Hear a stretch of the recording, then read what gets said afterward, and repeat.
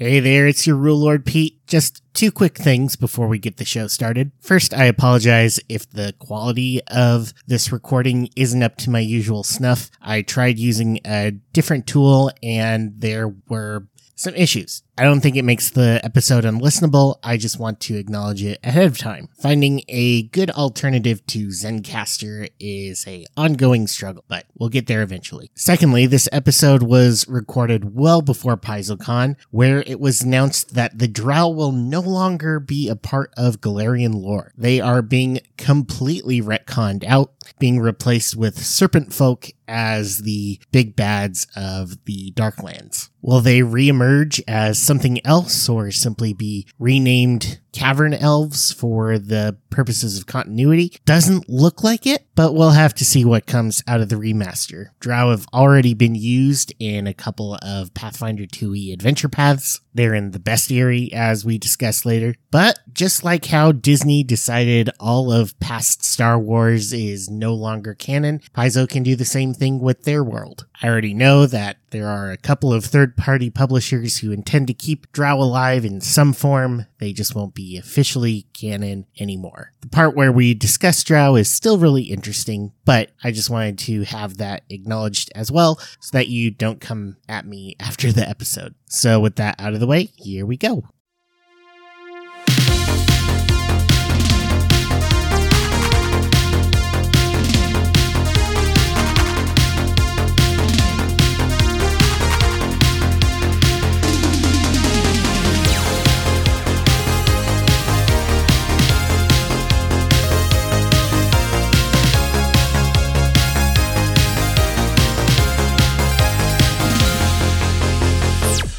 Welcome to Rise of the Rule Lords Unchained. It's me, your dirty and messy prostitute Pete, and today I am joined by a couple of very special guests to answer the question, does Pathfinder a feminism? We're going to find out with a couple of awesome people. As many of you know who follow my Twitter, I'm a big fan of the show, the Slovenly Trulls, and I am very glad that both of them are here today. So first introducing is both co-creator and host of the Slovenly Trolls and Cave Trolls podcast, Sharday. Welcome, Sharday. Hello. Thank you for having me. Also a writer of things and elf stan. Elf stan. That is correct. Yes. And then also co-creator and bester host of Slovenly Trolls, as well as European representative of the Cave Trolls podcast. She's better than all of us. She lives in Finland. Lissa, welcome. Hi, it's me, the better host. Yeah. Okay, rude. Slander. Wait.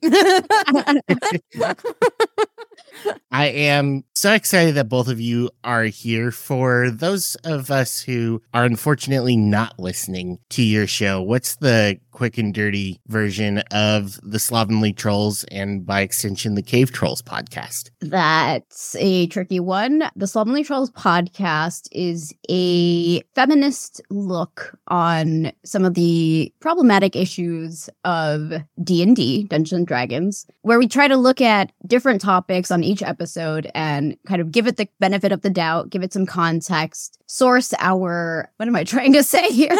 Cite our sources? Cite our sources, give it research, give it an academic sort of, give our opinions on it, and try to make D&D a better place for those of us who are feminine and who want a more feminist and equal take on Dungeons and Dragons. And I personally love that. I've enjoyed your show thoroughly, both because I'm a big TTRPG fan, and I didn't know a lot of the context behind many of the subjects that you cover. So it's really interesting to me to see more in-depth look at the sometimes problematic history of some of these concepts, both in real life and then what Gary Gygax and thus TSR and then Wizards of the Coast ended up doing with all of them. So I definitely recommend you as a listener go check out the Slovenly Trolls podcast. And I've invited both of you here today to do the same thing with Pathfinder. And we all know that Pathfinder is a clone of D&D 3.5.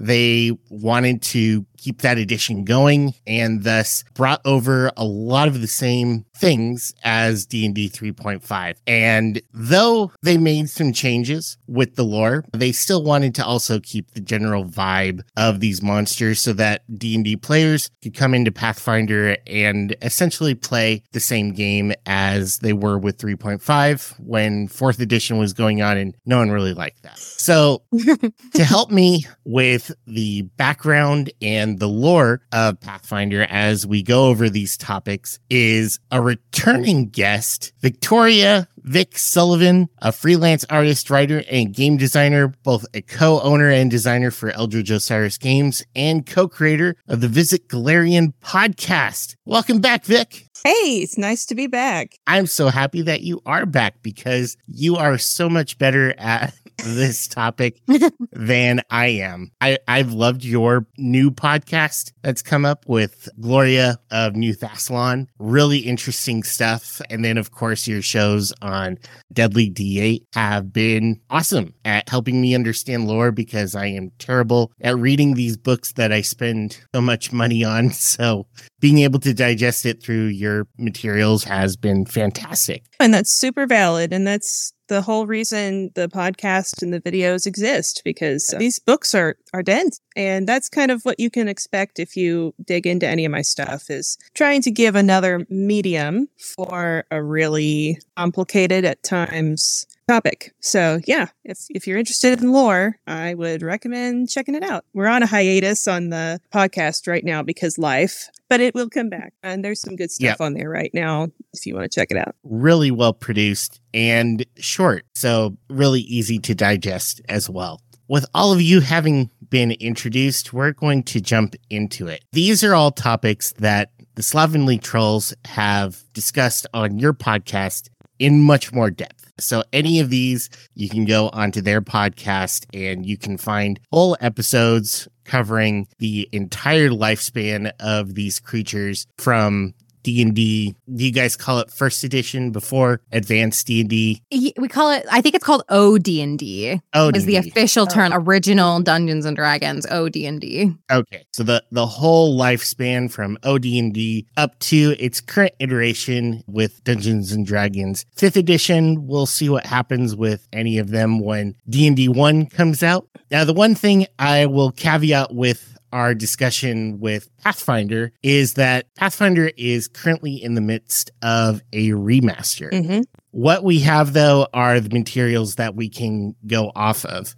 Pathfinder 1st edition, the published stuff for Pathfinder 2nd edition. Now, while we can anticipate that some changes are going to be made based off of things that have been discussed in the podcasts or released materials they've talked about so far, we can't know for sure what is happening, so we can't judge it on that. But I'm really hopeful that they're going to make a lot of changes because they are trying to divorce themselves entirely from the open game license. And some of these concepts, creatures, probably have roots in that OGL stuff. So Pathfinder has a chance to have a clean slate. And if there are ways that things can change, be improved, I'd love for us to talk about that too. But we have to go off of the materials that we have right now. So without further ado, one of the first creatures that we're going to go over is the Drow. Now, players of Pathfinder 2nd edition know that there isn't a whole lot about Drow right now, except for in the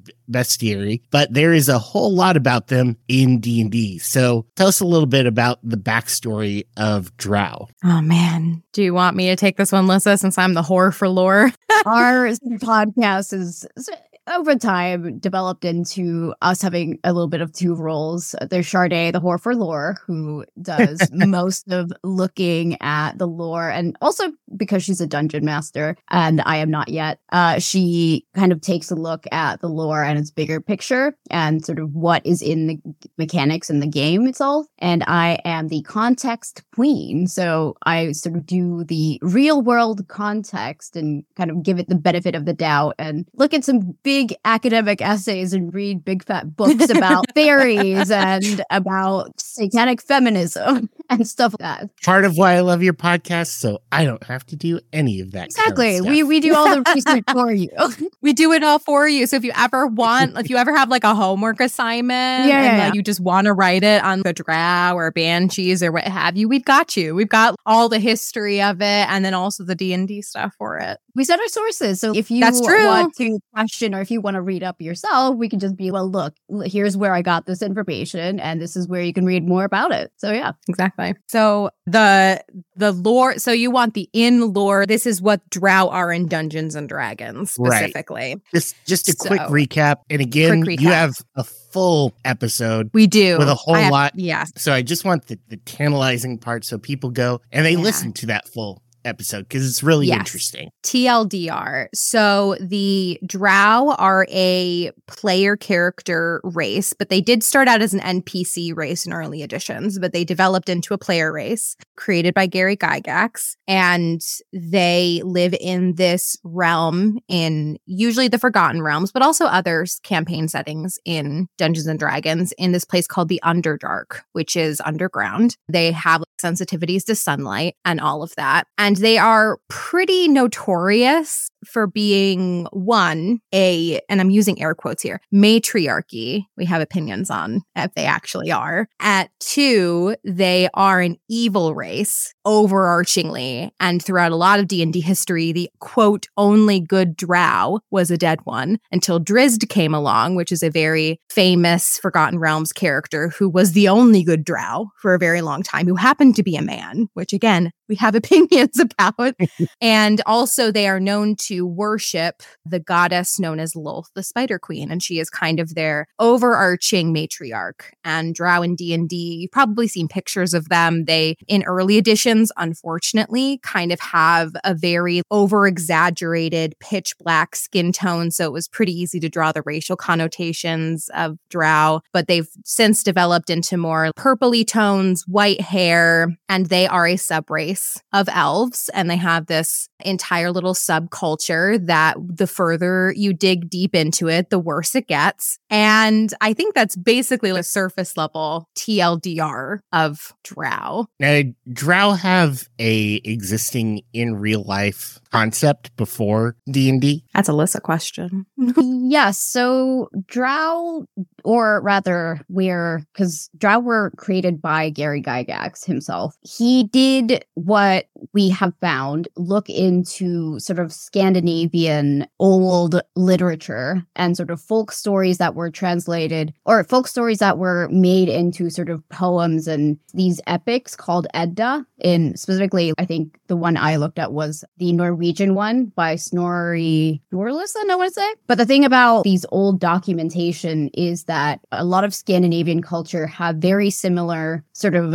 supernatural beings, or kind of it's not fae creature, but they were very spiritual back then. And I think there was mistranslations or misinterpretations of some of the things that were said there. And so there were some things that were called alfs, kind of like elves, and there were these evil creatures called svart elves, which were these sort of mischievous little creatures. Again, not a real thing, but they were said to kind of play tricks on people, imitate humans. And he took inspiration from that and built the drow as a sort of comparatively evil version of the good elves that were there in Dungeons and Dragons. And the Edda itself is kind of muddled with whether or not they were, because Duergar were also from there. But a lot of the different kinds of races and species kind of in the Edda may or may not have been muddled together to make one version, because it was very complicated and mistranslations and oral stories throughout time. This is something that we've also talked in our podcast. It's very hard to kind of keep things correctly and to separate things when you're looking at stuff that was from way back then, that were oral stories passed on from mouth to mouth, generation to generation, and they keep changing and stuff like that. But yeah, it came from Scandinavian culture of these beliefs in these small, mischievous little elves, I guess you could call them. Mm-hmm. Well, when you look deep enough back into everything based off of listening to your podcast, podcast, everything eventually leads back to Scandinavia or Finland. Which is very strange as somebody who is from Finland there's not a lot of references to Finland. I don't have to tell you, there's 6 million of us, very small country, 70% of our country is entirely just forest, and our language is entirely different from most other languages. We're like the odd one out in that region, in the Nordic region. So when it comes to Finland popping up in D&D, the strangest sensation for me personally being, what the hell is Finland doing here? Why are you so obsessed with us? But it's interesting. Paizo obviously also brought in Drow into Pathfinder 1st edition, but the lore is very different. What can you tell us about that? Yeah, so in Pathfinder 1st and 2nd edition, there is also a matriarchy, but it functions a little bit differently than in D&D in that it's a little bit less centralized. So Drow came about as a result of a lot of things came about as a result of something called Earthfall, which was this apocalyptic event where a massive meteor hit Galarian, which is the planet that Pathfinder is all set on. This event affected a lot of things, including the elven population of Galarian. Mm-hmm. When this came about, the elves basically had to figure out what they were going to do because they were going to die. A lot of them actually left the planet, and that's a whole other story. It's one of my favorite parts about the lore. I'd love to tell you about it. Elves are aliens. Yes. So some of the elves chose not to leave. And so they tried to flee underground and now this is where it starts getting similar, into the Darklands, which are effectively the Pathfinder equivalent of the Underdark. And as they traveled deeper into the Darklands, they became affected by the energy of a creature, a god, trapped in the planet named Rovagug, who is effectively the embodiment of destruction. So these elves became twisted by this power of this god and became Drow as a result of the exposure to Rovagug, and I would argue the trauma of being displaced from their home and infighting came about. It's one of those situations where was it the power or was it their own inner darkness? We can get into that later, but that is where the Drow came about. And they had physical transformation happen where they looked like Drow. Pretty much the same as you described. Purplish skin, white hair, white sclera, white eyes. Another main difference between Pathfinder and D&D is that rather than having a single matriarchal goddess, the Drow are divided into noble houses, and each of those noble houses worships a specific demon lord. And that's kind of how their society is set up. And these noble houses fight each other all the time. Tons of infighting, tons of rivalry. Mm-hmm. That sounds familiar. Tons of rivalry between them. They're always trying to undercut each other. And there's not really a central government so much as they just sort of rule their own houses and then try to undermine each other. That is the primary lore in Pathfinder. All the infighting and stuff sounds really familiar. I didn't touch on it, but yeah, the Drow in D&D also, for clarification, they also have houses. They also have infighting. They also don't have a structure, but mostly that's when it's written in the description, it's just, they are just so evil and the matriarchy is just so terrible that they can't organize themselves because their leader is crap. And I'm just, again, one of our major plights with it. And I should also mention Drow in D&D, while they don't worship demons, they do have a relationship with demons. And in a lot of the lore, Lolth, the Spider Queen, is also called a demon goddess, but also they have a lot of traditions. And I won't get super into it unless you want me to, about how certain races that are related to the Drow are created with demons, and they don't necessarily worship them, but because of their, I think their placement in the Underdark specifically, like they just place them really close together somehow in the cosmology. So when you get to like the nitty gritty, it's very, very similar from what it sounds like in the Underdark and the Darklands, how their society society works. They just don't have Lolth. I had a question about that. Does Paizo and does Pathfinder give a reason why they sort of, these houses look and worship these demon lords? Was there a reason for that given? Within the lore of the individual houses, they do kind of talk about how each house kind of has their own, we'll call it special interest.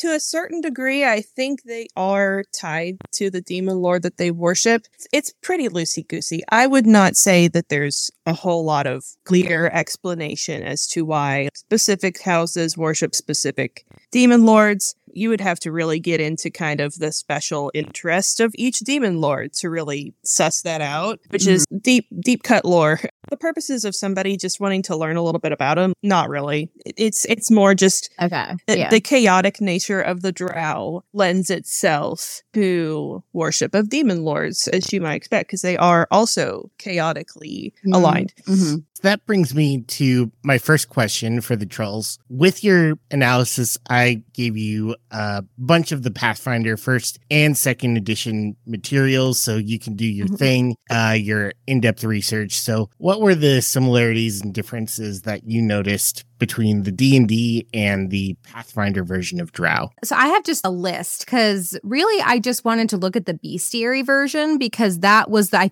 felt like the most condensed version I could get. And man, I wish I had the time to dig deep into all the books and all the mentions. And I wish I could have done that. But alas, I did not have the time. But from what I found with how Drow are described in the bestiary, I saw that they are still classified as an evil race, which any race that is labeled bad, in my opinion, isn't great. And I know there's some contention on player race versus NPC race versus a culture thing, which I'm sure we will get into. But in terms of similarities and differences, the society tends to be matriarchal, which is the same. I believe that was, and I mean, obviously their appearance, the noble houses, as we've just learned, that's a huge similarity. The ties to demons as well. But they also have their own kind of distinct differences as well, at least in terms of the bestiary of what I was able to find. But those were the overarching, like the big themes of like, here's their appearance. They are matriarchy. They are classified in most cases. Well, it does say in the books there are exceptions to it, which I think in later editions of D&D, they started to do that as well. Like hashtag not all drow, but they didn't start out that way. So they still have that weight. So evil race, matriarchy, and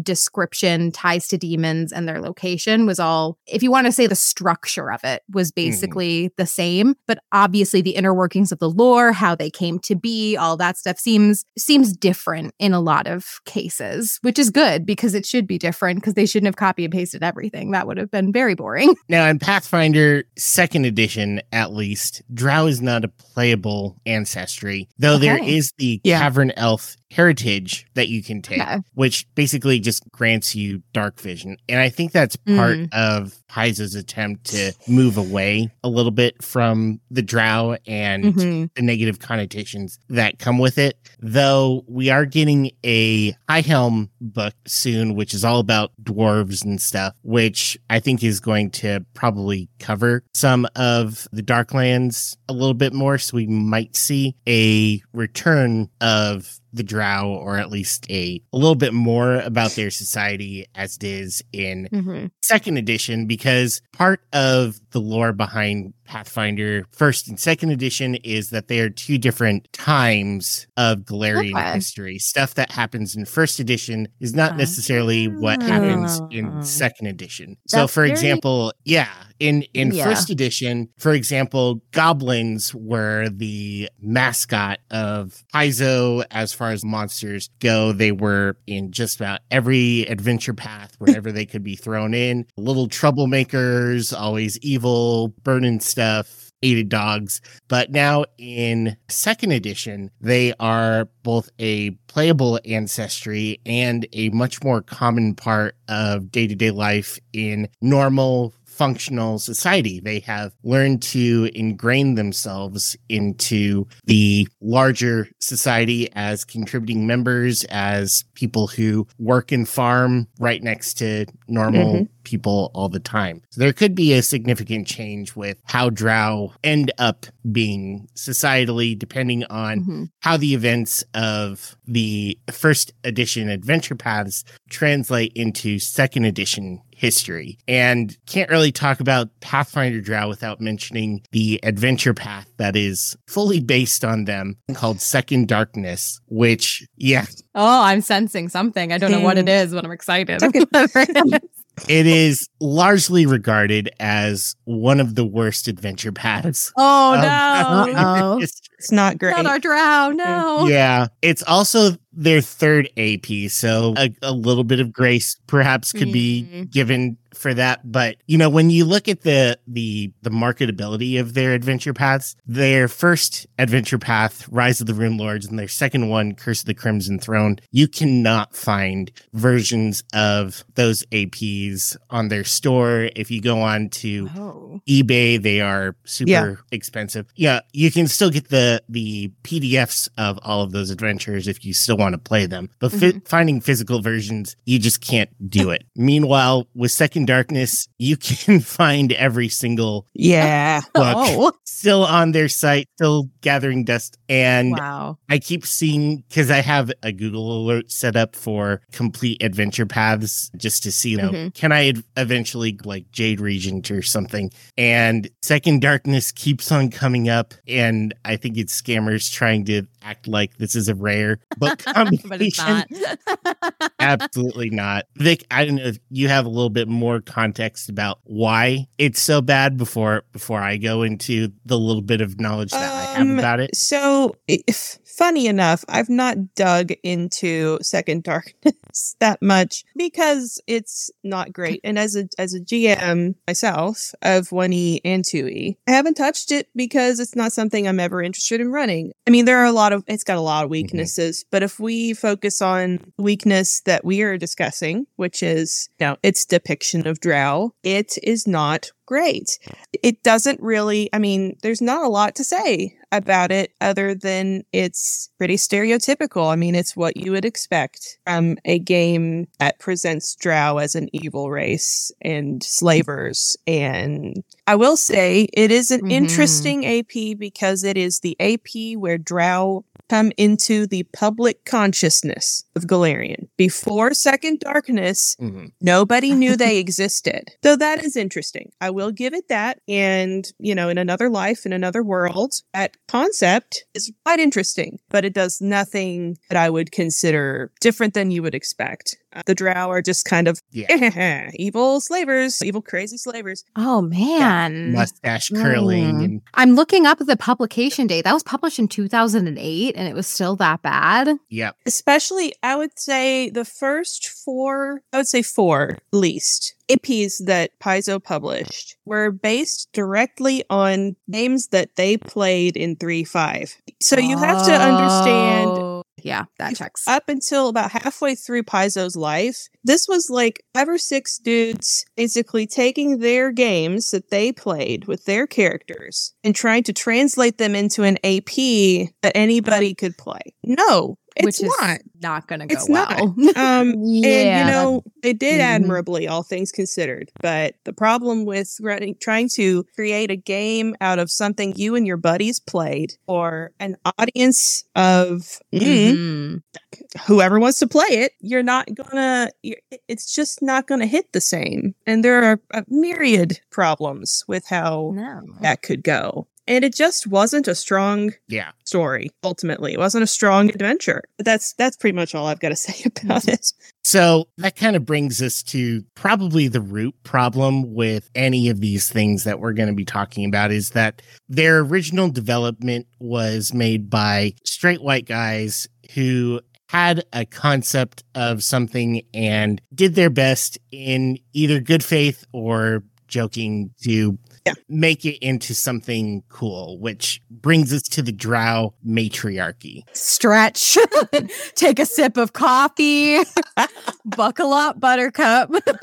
So tell us a little bit about the idea of matriarchy, and my real question is, can there be a good matriarchy? So how is this matriarchy described, and what would you all suggest a good matriarchy look like? Oh man. I think I could start by saying this is how the matriarchy is presented, and then Lissa, you could take away what a matriarchy actually is, because you did the research on that, and maybe how they could improve it. So the drow matriarchy is awful, full stop. It's painted as evil. It's painted as very social climbing. It's painted as a very man-hating society, which is not what feminism is about. It's not what matriarchies are about. Men are enslaved. Men can't climb the social ladder unless they sleep their way to the top. And then when you look at it from a feminist lens, you're just like, wow, this seems familiar, but it's reversed somehow. I wonder if there's a word for that. And, you know, some examples being that I think the highest honor, quote unquote, that a man can have in drow matriarchal society is basically as a consort or some sort of magic practitioner. And that's basically it. They can't be leaders of houses. They can't climb the ranks in the church. They can't really do much of anything. And it's gotten so bad that there is another drow deity named Veyron, who is Ulf's canonical son. And he is very men's rights, which is when you hear that, you're like, I always think of the Parks and Rec clip. Men's rights don't exist. But his entire thing is just like, down with the matriarchy, we need equality. And he's still painted as a villain for wanting equality for men, which is, it's very mushy-gushy and odd. And then there's another goddess that pops up. Her name is Elistri. She is Lolth's canonical other child, her daughter. And she's a good goddess who also wants equality. It's all a big mess. They want the gods to fix the problems, not society as a whole. It's very awful. But the main thing that really, I think, got Lissa and I was this very violent, man-hating, evil society. Because, fun fact, drow matriarchy is the only matriarchy in D&D, but I think it's safe to say it's the most iconic matriarchies in D&D. It's the one you think of. And there's no good matriarchy in D&D. And that's a huge root issue of the problem, is when you come into contact in a game or in D&D lore with a matriarchy, you only have, the biggest one is the drow matriarchy, and it's evil. And I think the second closest is a hag matriarchy, which is also evil. So there's not a good equivalent. It's just full on painted as evil, not just for the drow, but also for D&D lore society as a whole. And it's not a real matriarchy either, because that's not how real matriarchies are supposed to function. And Lissa can tell you why, because that's her context queen hat that I'm going to pass over to her. Yeah, it was all of the matriarchies are basically evil aligned, or they're downright monsters, which beholders are also a matriarchy. Fun fact. So I didn't know that. Yeah. It just paints femininity, and specifically women, because gender is binary here. It just paints them in such an evil way. And we have a whole episode on that, of why are women always evil and monsters. But in terms of what a matriarchy is, so like according to definitions, it's generally known as a system or society of government that's ruled by women or women, a social organization that's reckoned through a female line. So it passes on from mother to daughter, and sort of matrilineal, I think is the word for that. Yeah. And it's a state where older, powerful women sort of rule in a group. But like what I found in my research when I looked into sort of a better definition, because that was a definition from the Oxford Language Dictionary, I wanted to kind of get a better understanding of, so who can I look to actually get an understanding of what a matriarchy is? Because a definition is one thing, but to get a bigger, better picture of it, I found somebody called Dr. Heidi Guttner Abendroth, who is a German philosopher and researcher of culture. And fun fact, has been nominated for a Nobel Peace Prize twice. So she has a PhD in philosophy in the University of Munich, I think it was, and has dedicated her life to researching matriarchal societies in real world context. And the way that she defined matriarchies was that it's a culture that's centered around a mother without ruling over other members of society. So it's not based on domination by any gender. It's based on maternal values, which includes caretaking, nurturing, negotiating, and equality for all. And it basically egalitarianism is the fundamental idea for what a matriarchy is. So what we found out was that actually Drow are not a matriarchy. That's just the flipped patriarchy. Mm-hmm. And there's nothing matriarchal about the supposed matriarchy, because according to this woman who's dedicated her life to researching matriarchies, it's nothing about it is matriarchal. It's absolutely just the patriarchy, but make it women. It's very much like the Star Trek version of what I would expect to see, where they're trying to emphasize the patriarchy, but they're like, it's patriarchy, but different. You're flipping it on its head. It's patriarchy, what we know and what we're used to. So taking real world problems and just making it more interesting by changing it somehow. Interesting in air quotes. Yeah, it's interesting. It's what you expect, but not because it's flipped. Right. Exactly. What can you tell us about the Drow matriarchy and how matriarchies are presented in Pathfinder unfortunately, as a whole? Pretty much by and large, that holds true for Pathfinder as well. There are other matriarchies. The Aji have a matriarchy. Lokatha, which is a monster race, have a matriarchy. There's a country called Holamog, which has a matriarchy, and that country is very interesting because they're okay. I mean, there's just not a lot about them yet. The other really major example that I can think of would be the Church of Urgathoa, which is a deity of the undead and deity of excess and hedonism.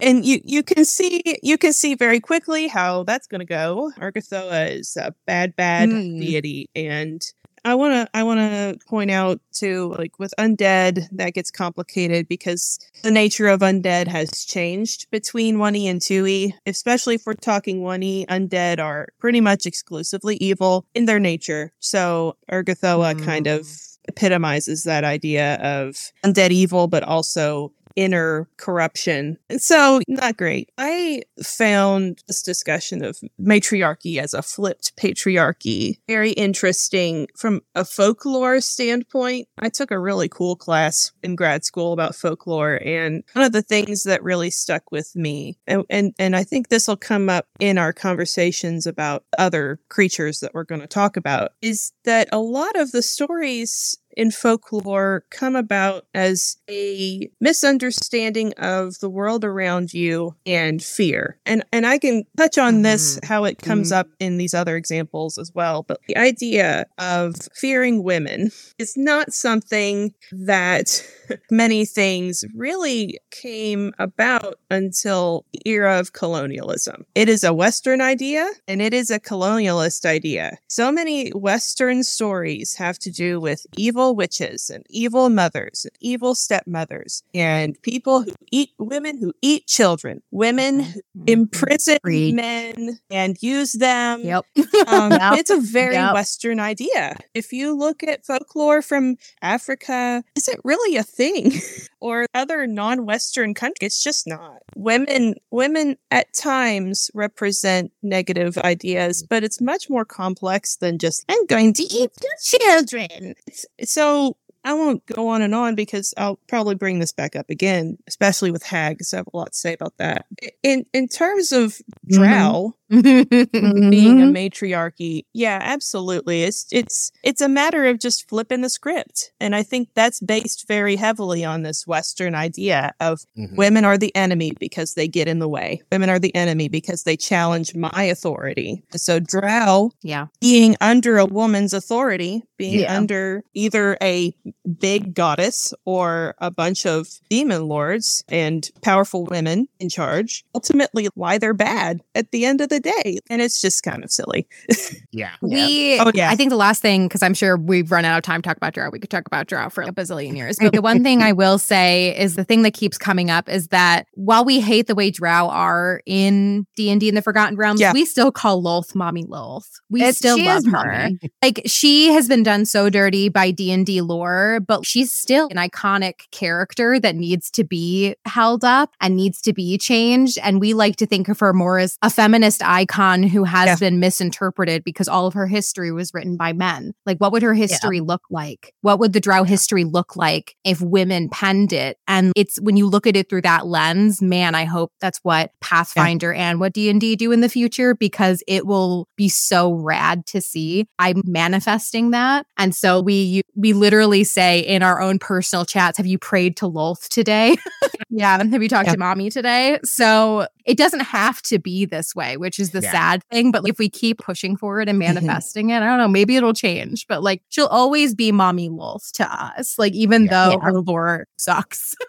I mean, on the topic of Mommy Lol, like, you can also look at because we did touch on that on our episode. You can look at, okay, so the Drow are or rather in D&D specifically, I don't know about Pathfinder, they do have a very distinct link to spiders. And when you look at spiders, you have certain spiders that have the big superior female spiders, and you have these tiny male spiders, and the female spiders are larger and stronger, and they eat their male conquests. And but again, if you're making, because the Drow are a humanoid race, and we are so, and spiders are animals. Okay, if you make them animals, that's one thing, but because they are humanoid, they're still supposed to be based on humans. So there's this very weird of, are they humanoid or are they animals? And when you make something, when you make something an animal, you're making it a monster or something. And so it gets muddy. Pick one or the other and stick with it also, because I feel it's just, they don't know what they want to be. They want to be something. They want to be something memorable, which, I mean, to their point there, they are definitely memorable for not a good reason, way, but not in a good way. Like, so yeah, I don't know. It's just, it's very complicated when it comes to all of it. No, yeah, I just wanted to bounce off of what was said about the idea of Lolth being iconic, and it would be cool if we got another interpretation. So funny, you should mention that, because in Pathfinder, one of the demon lords that Drow worship traditionally in 1E is Nocticula. And Nocticula is the goddess. She's a demon lord who killed other demon lords, became extremely powerful, and because she killed all I'm talking 30 demon lords, okay? Like, in 2E, iconic. As a result of some stuff that happens in 1E, Nocticula becomes a goddess and is no longer evil. So they've not gone into it very much yet. As you can imagine, that's going to make things a little bit complicated for that group of Drow who worshipped her as a demon lord, because she's no longer a demon lord and she's no longer evil. She's chaotic neutral. So if we're talking opportunity, right? Wow. I like there that. It is. That's 1/8. That's 1/8 of the Drow population that has had their that's deity 100%. Basically, their patron both reach godhood and also abandon evil. They're going to have an identity crisis, and it's going to be awesome. I love it. Yeah, that was really rad and interesting. Overall, that's what I find Pathfinder does a lot more, especially now in 2E, than just having the strict gender binary of men good or women good. Is having complexity. There are a lot of societies that are non-matriarchal in Pathfinder, but are led by women, and women who do both good things and bad things, or sometimes are good people who do bad things, or are bad people who end up doing good things eventually. Back to the goblins that I mentioned before, one of the major figures in Legends is General Azursi, female hobgoblin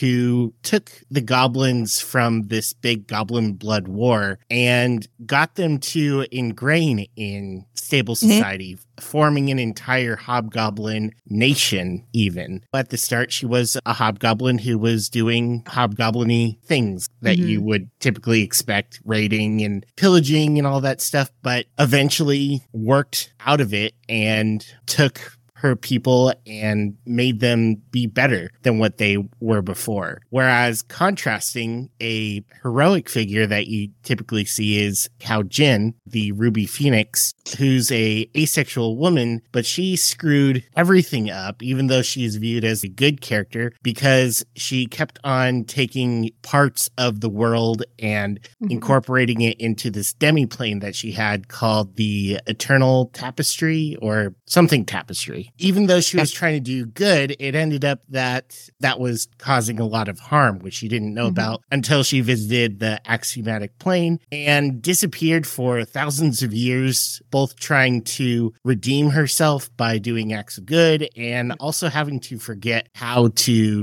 do those demiplane things. So she had to work to overcome the damage. And that's more what I'd come to see is not just what is the best matriarchy, but let's have women be complex characters. Complicated.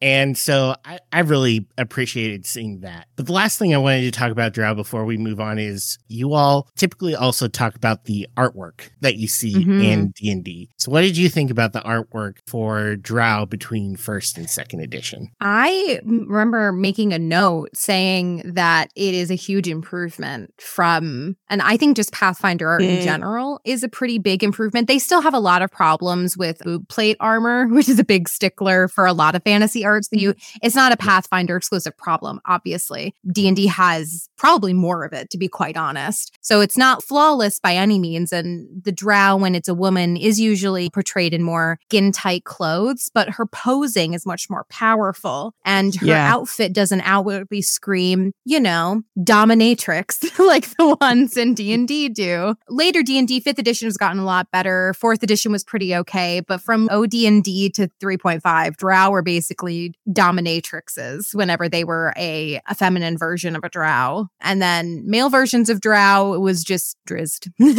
That's it. Just drizzed. So I think it's a big improvement for what I saw. It still has a little bit, there's leather armor, there's a bit of cleavage here. It's a bit more form-fitting, but it's way more varied, which I appreciated so much because after looking at so much D&D art with drow, just seeing again and again, there's a whip. Oh, okay, there's a push-up bra. Oh, she's naked? Okay, cool.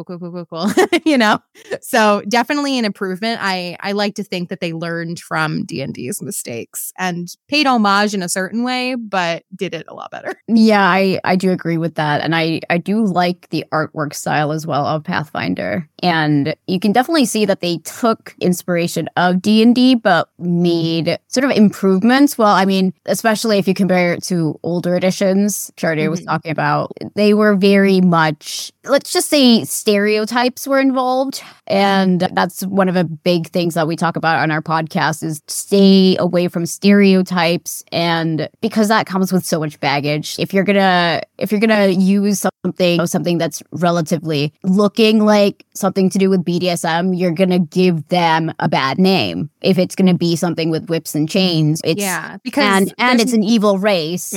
That's exactly the connotation in that is not going to be good. Because there's nothing wrong with BDSM, but when you equate it to an evil race in D&D and you equate traditional BDSM equipment and poses and make an entire ancestry there, make it entire exactly, and then you tie that to evil, then you have the connotation of they dress like somebody who's into BDSM. BDSM is evil, which is 100% not the case at all. And then there's that it's done with a lack of consent, which is entirely exactly the opposite of what the BDSM community is all about. Exactly. There's always that question of there's always consent there. But when you tie it to drow and it's an evil race and, you're doing BDSM stuff, but because it's evil, they do it for shits and giggles.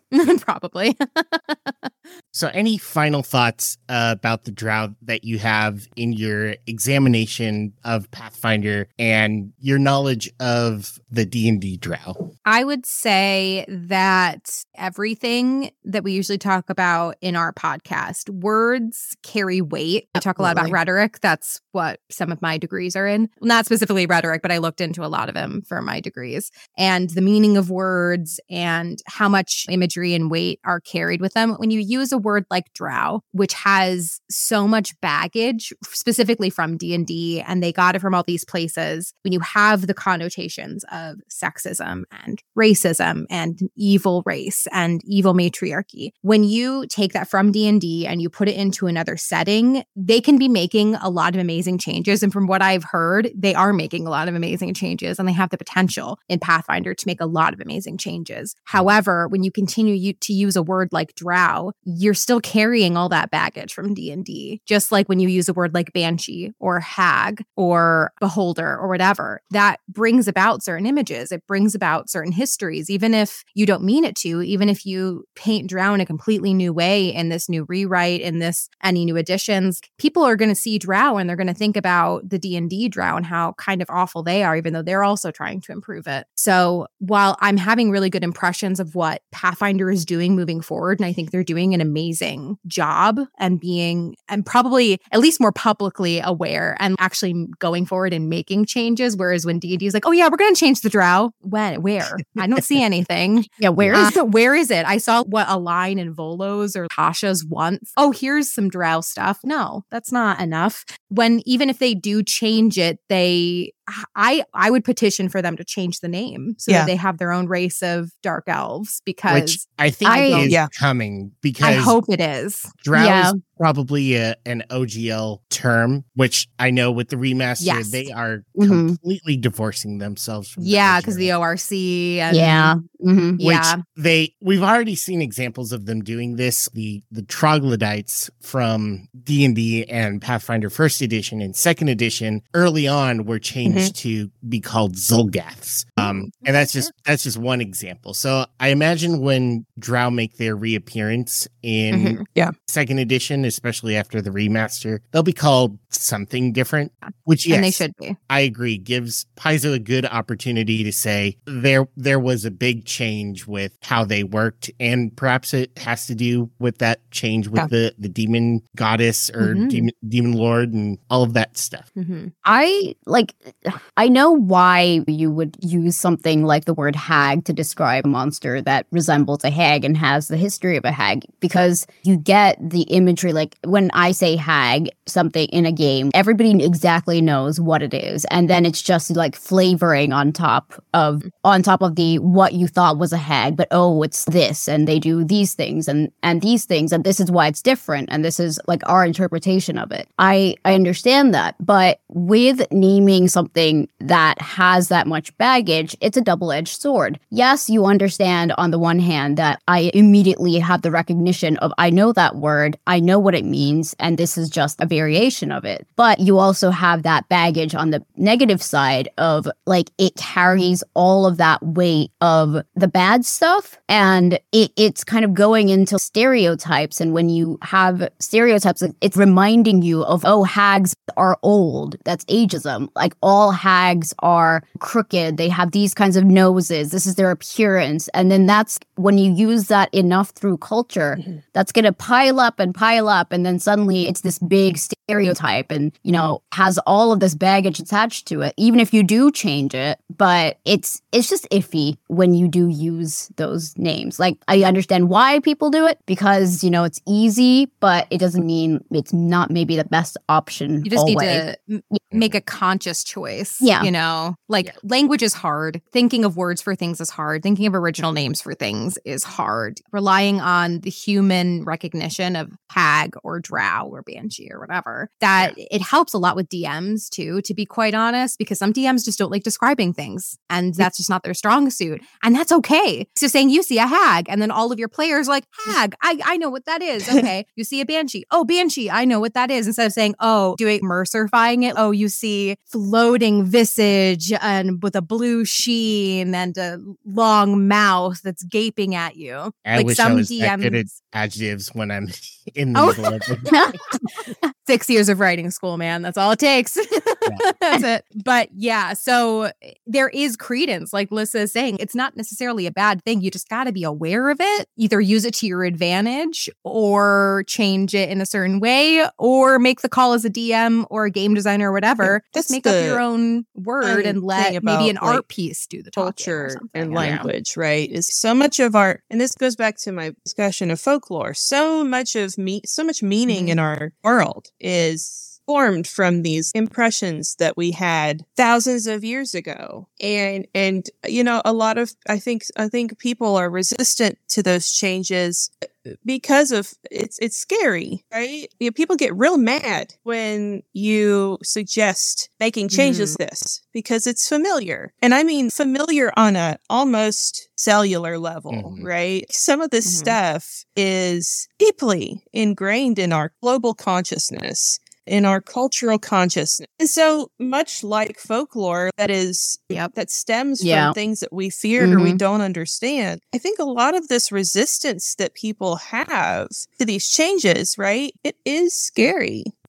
If you don't understand what's going on there, and all you see is somebody say, I want to change this race so that it's no longer sexist. That is disturbing, I think, on some level. And I'm not, don't mistake me for, like, I'm not excusing people who are assholes about it, right? But I think there is this sense of so much of this stuff is familiar instantly. Like you said, what a hag is instantly when somebody says the word. But that's just a matter of rebuilding, just adding on to our cultural consciousness, I think. It's a natural, I think that's what people don't understand. This is a natural development of culture. It's going to change. At some point, it's going to change. All three of you have started to meld over into the next creature that we wanted to go over, which is the infamous hag, which has a big presence in both D&D and Pathfinder, both in first and second edition. So let's talk a little bit about the hag. What is a hag for people who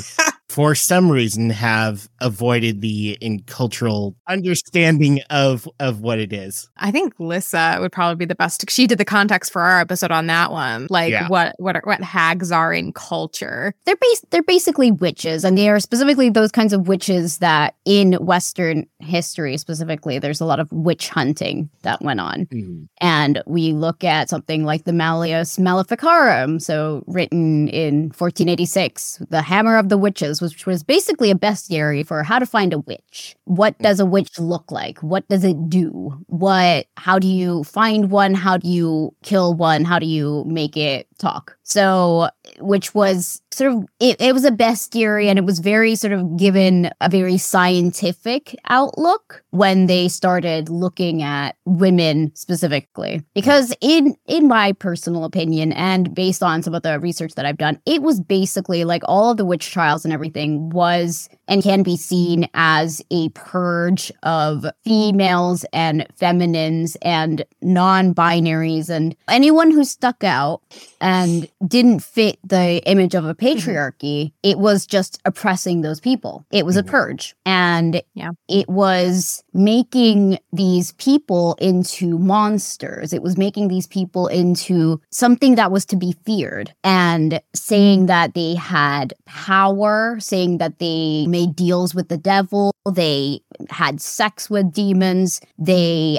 because they feared them, because women had control of reproduction. So midwives were able to grant abortions. Midwives helped with bringing babies into the world. Men had no control in that. Like, they had no control. You didn't have white men doctors who were able to bring babies into and make decisions of life and death. Like, it was all run by women. And that was something that they feared. And women had this weird thing where they were able to seduce men, which was a very terrifying power. I just had the image because we're talking about hags of a hag seducing a man, which I know is the power of some hags. I think some hags can shapeshift, which we haven't gotten into yet, but I just had the most just hilarious image of just this traditional hag with boils on her face, long hair, a traditionally older woman just waltzing over to some Puritan Pete saying, "You want to get a coffee?"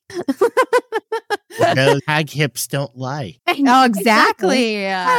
Because one of those, the Malleus Maleficarum, one of those groups that was persecuted was older women, right? That's where we think the hags come from. Yeah, because older women had knowledge. Older women knew what it was before, these times when the patriarchy started rising up, when capitalism started coming in. And it was specifically capitalism that was favoring a certain kind of people, which were, and white men specifically. And, it was meant to be oppressing these people and purging them, and anyone who didn't fit that description. So anyone who was LGBTQIA, anyone who was just stood out from society, and it became bigger than that. And it was people taking out their neighbors because they said something bad about them once, and it was women turning on women. It was crazy and everything. But that's not only that, because I read something called Satanic Feminism by Swedish author and researcher Per Faxneld. There is, historically speaking, women have always had links to Satan. So the fact that they just made a link that, witches have sex with demons and,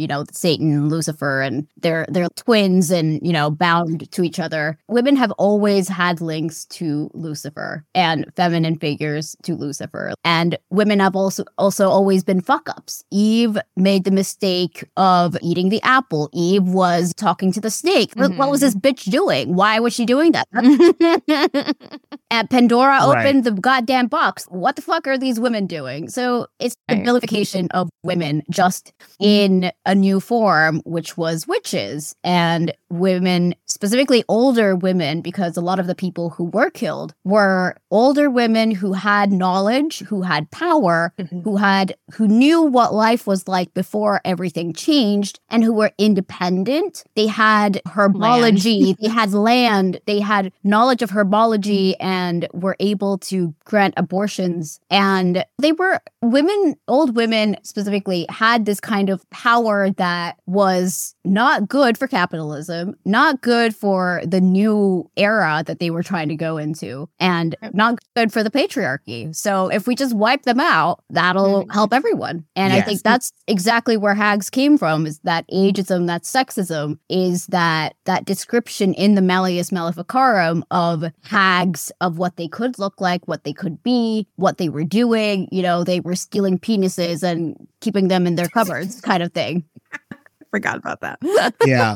Yeah. The fear of the other, fear of being disempowered, fear exactly of that fear of the dying. other. I mean, like you said, these women were the people, would have ostensibly been the people who kept everybody alive. They bring people into the world. They can take people out of the world too, and they can make sure that you stay on the world if you're ill. They do wield a lot of power and influence. And from a Western standpoint, especially post-medieval period, that's no bueno, right?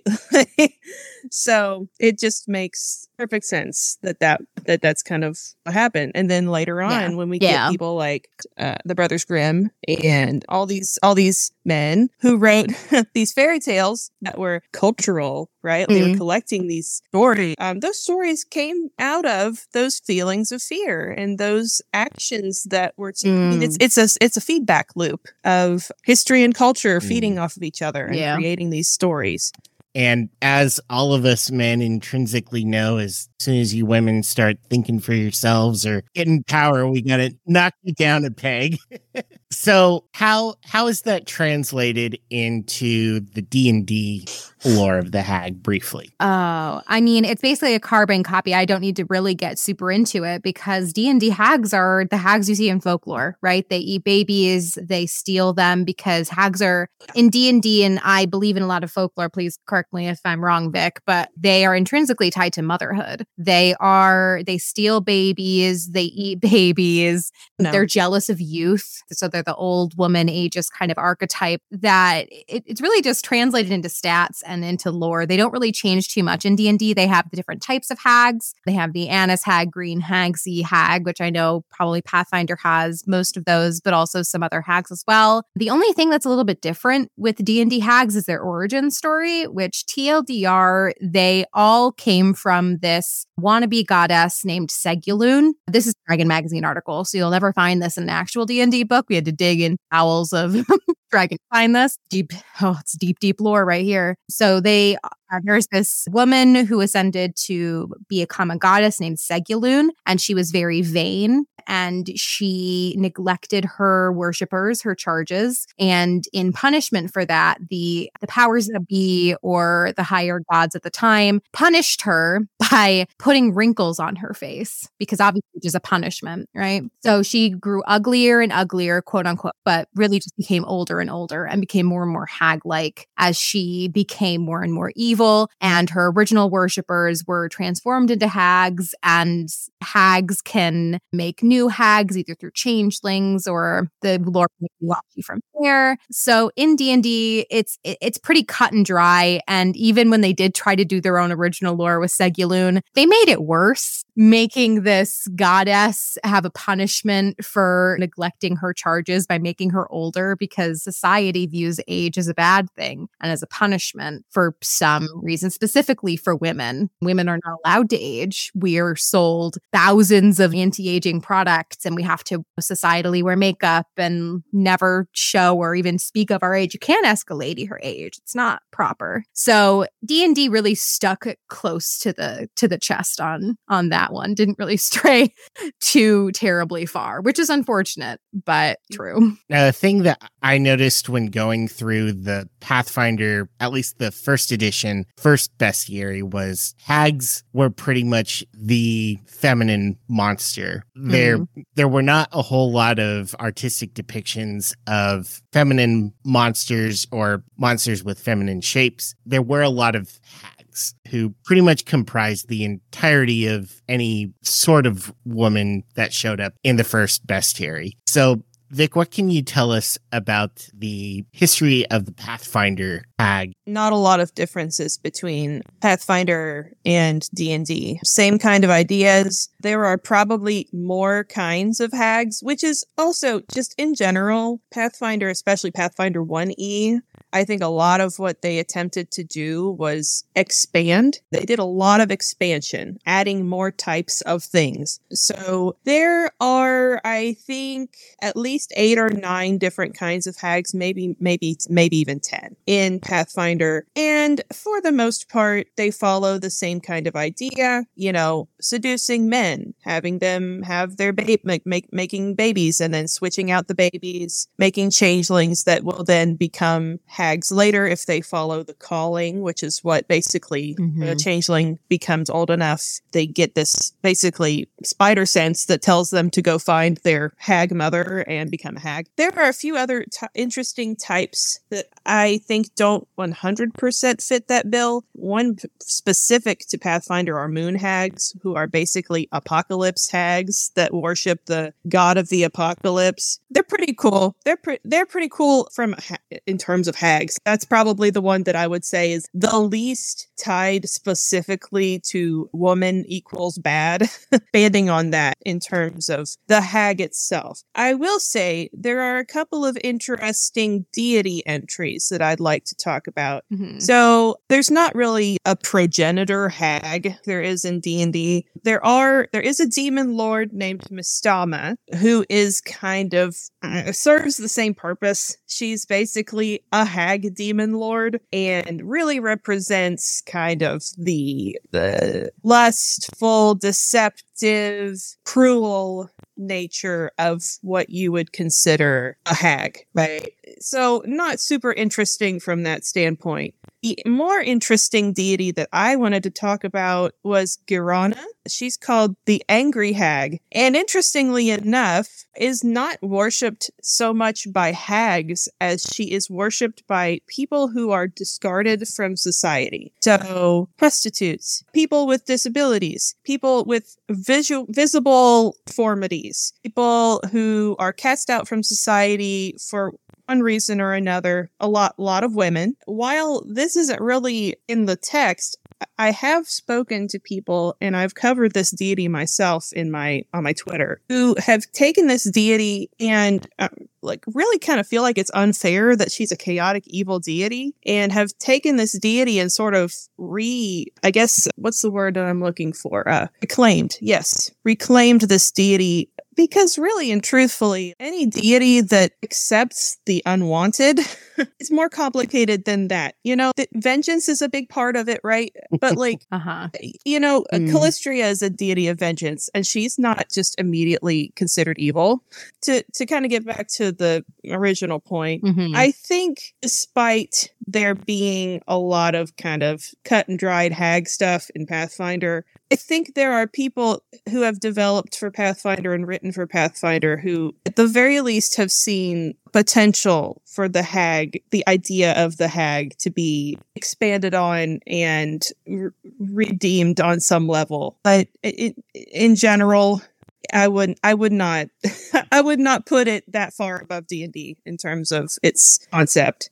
Yeah, so there are many kinds of hags in both first and second edition. Some of them that we added were the Anise hag, the ash hag, the green hag, the night hag, the sea hag, the blood hag, the moon hag, the stone hag, the storm hag, and the winter hag, which is a lot of different kinds of hags. It's kind of the Eevee of hags, one for each elemental type. Yeah. And looking at the notes, they're all basically kind of the same in how they operate. They just have differences in their elements. Obviously, the sea hag deals with the sea. The winter hag deals with snow, and they have different methods of luring in people and why they hunt who they do. But one of the biggest aspects of hags that impacts players most often is that they are a core aspect of the changeling, which is a versatile heritage that any player can add on to their normal, or they are a versatile heritage that can be added to any player in lieu of having one of the ancestral heritages that people usually have. And what this means is that as a changeling, you are someone who was intentionally brought into the world because of a hag who replaced either someone else's baby or impregnated or got pregnant and, had you. So you are intrinsically linked to hags. Interesting. That is interesting, yeah. I know in D&D, hags can be a warlock patron because in later editions they are classified as archfey, and archfey is one of the type patrons you can have. You might be able to get away with homebrewing some sort of sorcerer origin, but it's not canon. I think it'd be a cool ass idea, but they don't really have anything like that in canon, unfortunately. I think that the closest they get in D&D is saying that you can specifically have a hag as a patron. Yeah. Yes. That's awesome. Also, that's cool. That the Baba Yaga, who we'll talk about in a second, not really a hag, but is a witch patron that you can select. So hags actually have a pretty prominent role in Pathfinder, whether you're actually encountering them as monsters or not. Now, the one thing that I noticed as one thing I was going to try to do, but ended up not having time to do, was look at the amount of art in first edition and compare it to Pathfinder second edition and see how much of the art represents women in first edition. How much does it in second edition? The thing that I saw as I was going through this was that in first edition, there really wasn't a lot of women monsters, or if they were women-specific monsters, and they came in two types: sexy or hag. There wasn't that's the two. Yeah. Wasn't a whole lot of I mean, there were different types of monsters, but generally, if they weren't a hag, they were some form of human female who was shapely, barely clothed, really sexy. Whereas in Pathfinder 2nd edition, something that they did was they started depicting other monsters in feminine ways, and not always in sexy ways. There are, of course, still the succubus, who there was a big thing within the grognard community about they desexified the God forbid. succubus. But on the whole, a lot of monsters, if they aren't inherently showing muscular biceps, very male-coded features, there are some normal monsters who have female identifying marks, boobs that you can see through chest plating or longer hair or the kind of wider hips that you would expect to see on women, and not portrayed in overly sexy ways. The one that immediately comes to mind when I'm thinking about it is the artwork for the bugbear in 2nd edition. And there's also one for orc woman who, again, is not all the orcs are big, huge, muscular, but then you don't have this tiny petite orc woman. They're big orc women or not exactly attractive orc women. So there are more women as monsters depicted in 2nd edition. But the question that I wanted to bring up is, I get why in 1st edition they had the hag as their typical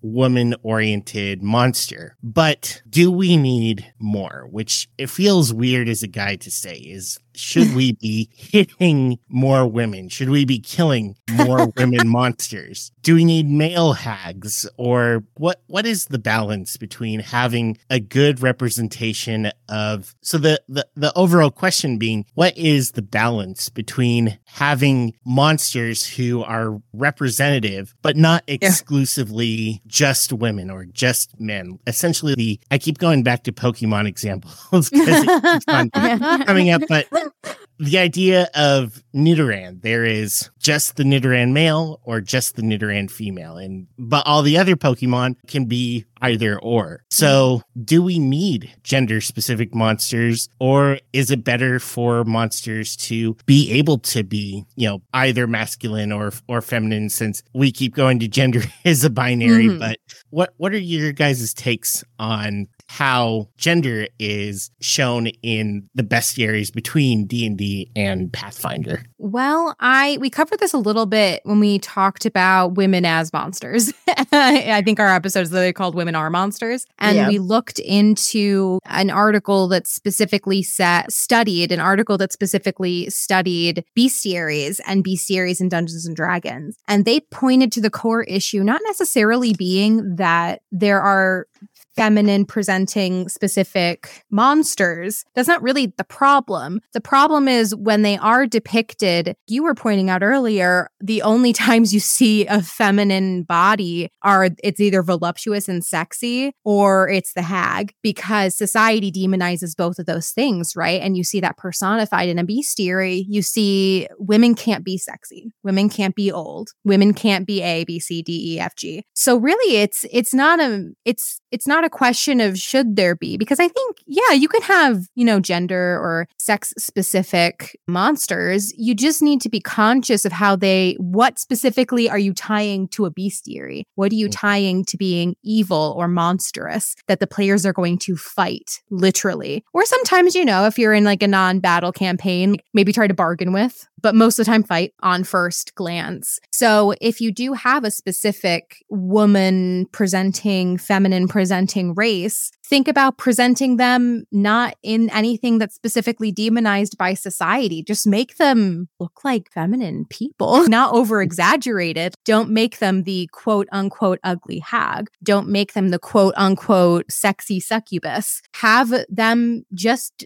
be normal looking and then, be evil, but just don't over exaggerate features that are already demonized by society, and then do what Pathfinder is doing and then present monsters that aren't necessarily specifically like a woman-only race or woman-only monster, and present feminine zombies or present feminine death knights or something that's traditionally you think of a masculine body type, to switch it and have it be a feminine body type or something. So I hope that kind of answers your question. It's a bit murky, but in my opinion, it's not a matter of if there should be, because I don't think there's any problem with it. It's just how they're presented. And like, think about the context and the implication of putting an evil or a thing to fight in a bestiary and what you're going to draw conclusions from, you know, with specific body parts and stuff, or poses too, because a lot of it is art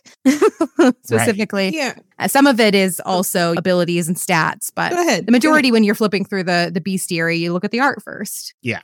Yeah, I think my take on that is I'm sort of on the same page as Sade. And while you can sort of I think always diversifying something as gender is good. So I'm not even just saying that make more feminine monsters or make more masculine monsters, because monsters can be monsters. You can have something that's a monster that has neither feminine nor masculine leaning tendencies. It can be androgynous. It can be sort of neither nor. My favorite example of monsters is the movie Alien, where it has a gender, but you can't tell. And it turns out that it is, spoiler alert, if you haven't seen Alien, I guess this is big news for you, but it is female. What?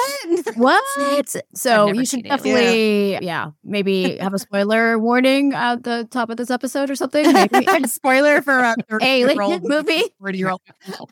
That's like one of the plot twists at the end, if you don't know. But it's because, so it's not really about how many women monsters there are compared to how many men monsters there are. It's more about how you depict them, if they are. And it doesn't necessarily have to do with gender. It can be to do with gender, but it's more about how you portray gender there.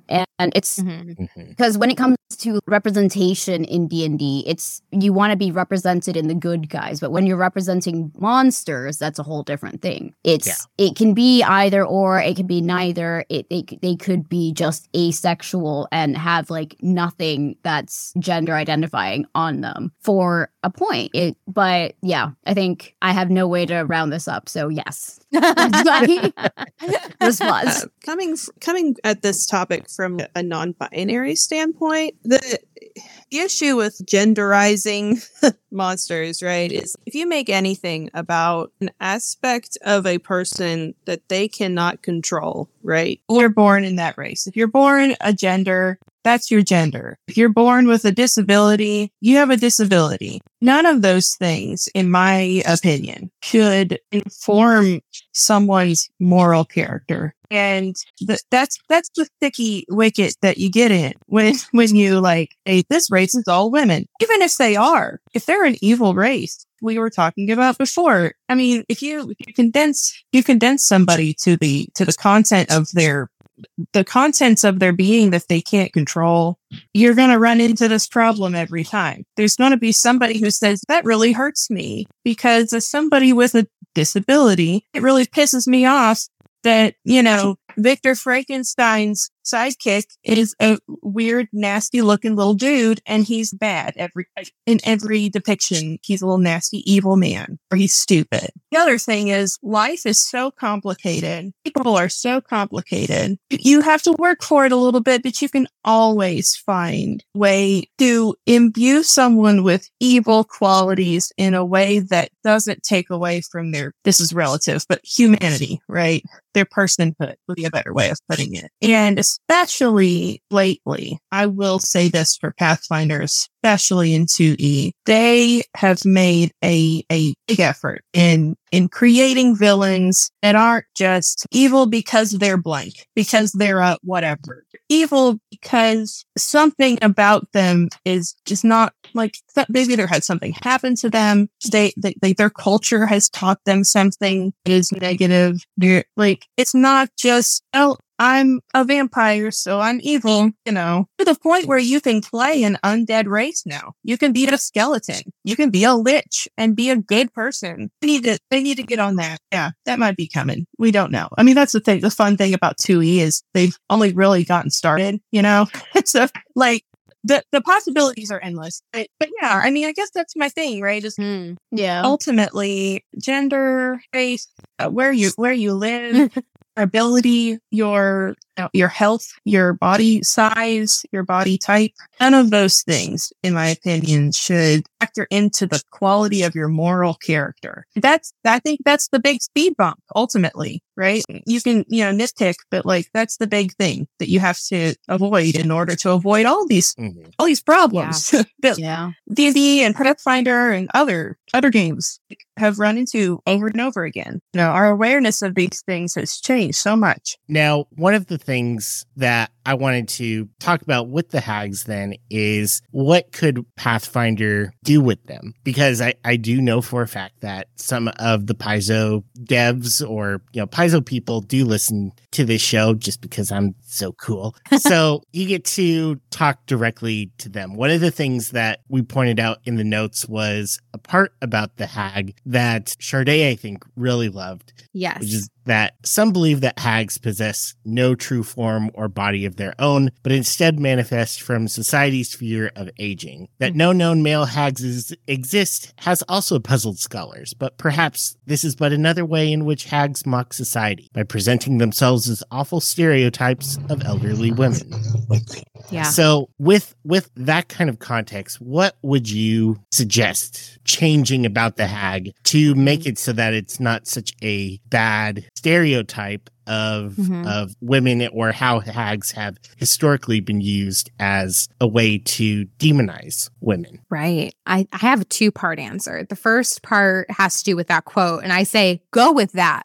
Make that your entire personality. There's a lot of great ideas just in those couple of sentences of just making them a manifestation of society's own fear. How cool is that? Absolutely. I read that Yeah. and I was like, that's genius. I love that so much. I think I put in the notes, why isn't this the first paragraph? They need to expand on this. If it's not already canon lore, it needs to be, because I loved that. And just chef's kiss. If you want to make them different, if you want to improve on them, start with that, build that, and then let it inform every different type of hag. Have the different types of hags be different stereotypes about older women. Have one that's really bad at flying broomsticks because old women are bad at driving. Have one be one that has memory problems because one of our great fears in aging is losing our memory, losing our wits. Have it be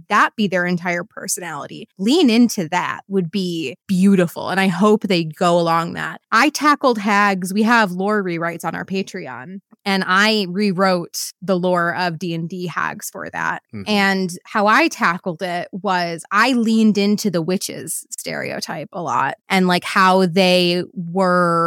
hags originally came from the witch trials and ageism. But instead of making the manifestations, I had society create them. Society created hags and forced them to flee, and they're not aligned in any way. They just have this generational trauma of being nixed from society as being the first ever wizards that were ever alive. They were 3 women, and just kind of mirroring the Salem witch trials almost, and have them flee to the Feywild and have them not be evil at all, but be dealing with generational trauma in different ways. Some that may be construed as evil, some that may be construed as neutral, and some that may be construed as a bit more forgiving on humanity. I think the biggest thing tying those maybe 2 suggestions together, the way that I personally have chosen to depict hags in my game, maybe how Paizo goes forward with their own Pathfinder lore, is to not divorce ageism and our fear of aging and our fear of older women from evil, and start there,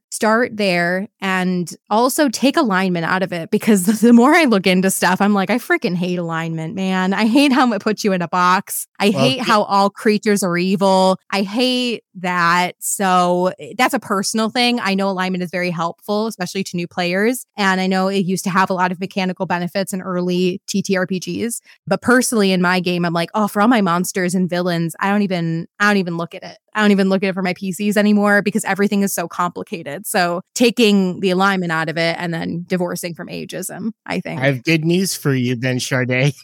Kind of piggybacking off of what you've said, the idea, well, I mean, it goes right along with everything I've been saying today about folklore and fear, right? Everything that we fear, we turn into these manifestations of that fear. And fear isn't always a bad thing. Mm-hmm. Yeah. Fear keeps you safe sometimes. And I think that idea of generational trauma that you brought up as well, I don't know necessarily like if it would fit great with what Pathfinder wants to do. I don't know. But the idea of, fear keeping you safe, generational trauma. You don't want these things to happen to you. You don't want to be hunted by society. But you also, you don't want to lose your memory. You don't want to lose yourself. You don't want to become frail and weak. All of these stereotypes of hags and witches that we have. So the idea that society creates these monsters, these monstrous hags, I like that a lot. And it would take, it would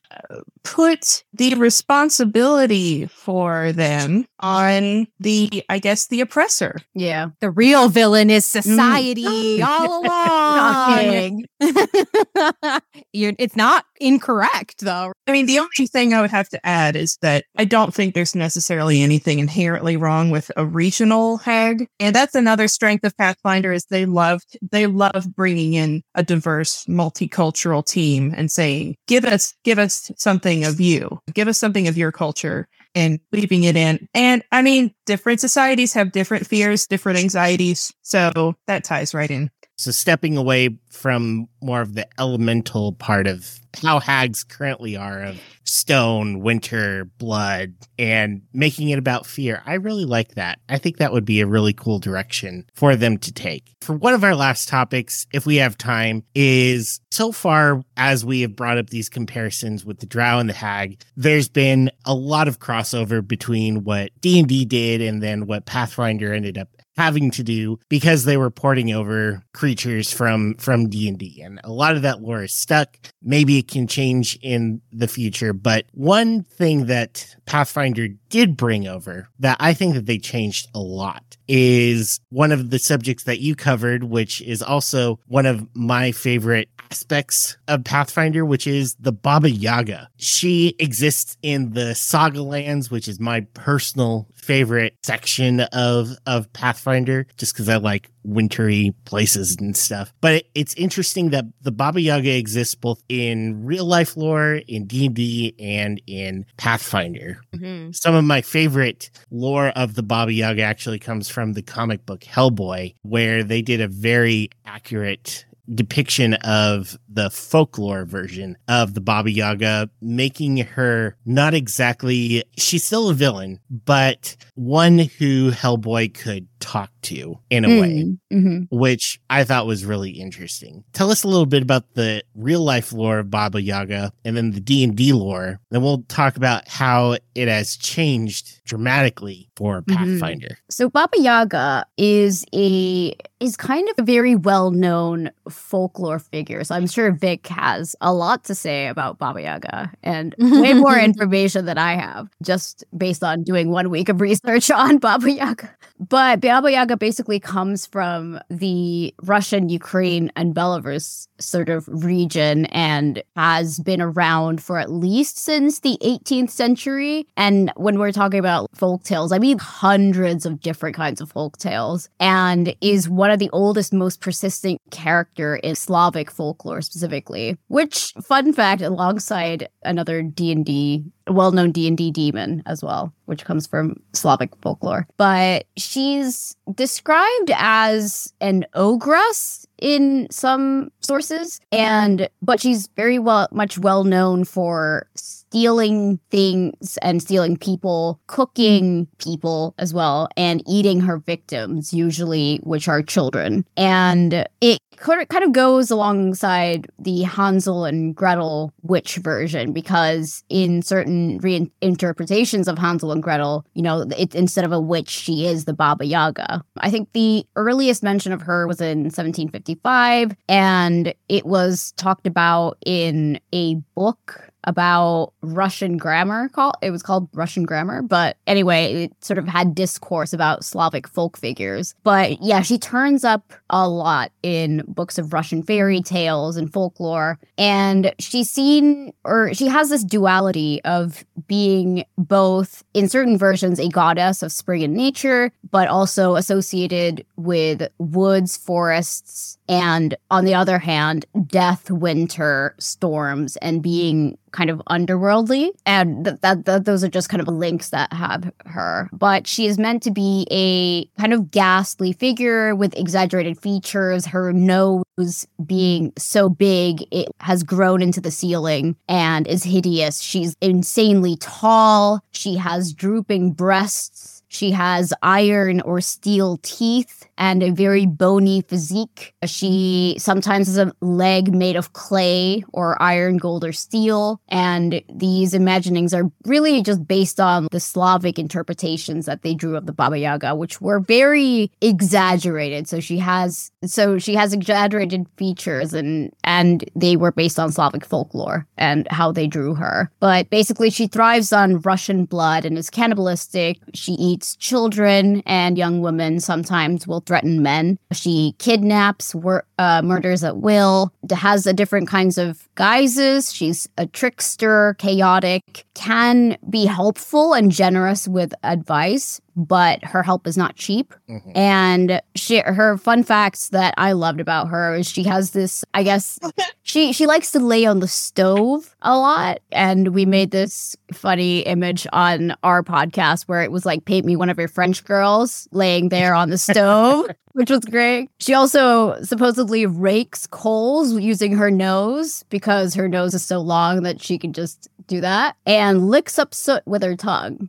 So yeah, she may or may not have sisters, and she travels usually in a mortar and pestle, sitting in the mortar and using the pestle to kind of maneuver herself forward, which is kind of fun. Lives in a very typical house from that region, which has chicken feet, but we found out that that's a very typical style housing for certain regions in Nordic and Russian folklore. So their houses on basically wood, on bits of wood. And because of the way the trees and the wood having the roots of the tree spread in the bottom, they kind of look like chicken feet because the houses are built on like bits of, on trees, which have roots. So metaphorical chicken legs. Yeah. So when you look at it, legs are the style. Yeah. So in the, I think in the tradition and in the stories, it has actual chicken legs and it can run around, and you have to say this phrase at the house in order to get it to stop and in order to get into the house. But in actuality, what we think where it might have come from is that these actual buildings that were built on top of trees with their roots on the ground, and when you look kind of further away from them, they kind of look like there's like feet at the bottom because the roots of the tree spread in different directions. So I think that was kind of cool. Yeah, I think that's pretty much what I have on folklore. So what's she like in D&D? In D&D, I'll try to do a TLDR. So she's basically, I would say, a carbon copy of the folklore version of Baba Yaga, except without the nature deity kind of implications. So she doesn't really have any ties to nature. She still has her dancing hut, which is really a character all of its own. In D&D, has its own stats, its legs to kick people. It's high-key hilarious. Her house exists, depending on the version, because she's been around in D&D since OD&D, like the original Dungeons and Dragons. Oh, wow.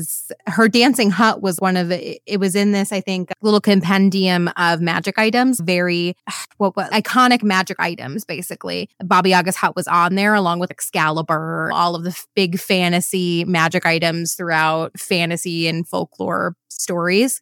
And she kind of developed later on. She appears in mostly adventures. I don't think she's ever appeared in an official book, from what I understand, unless it was an adventure specifically about her own hut, Baba Yaga's dancing hut, or the dancing hut of Baba Yaga. And she is evil.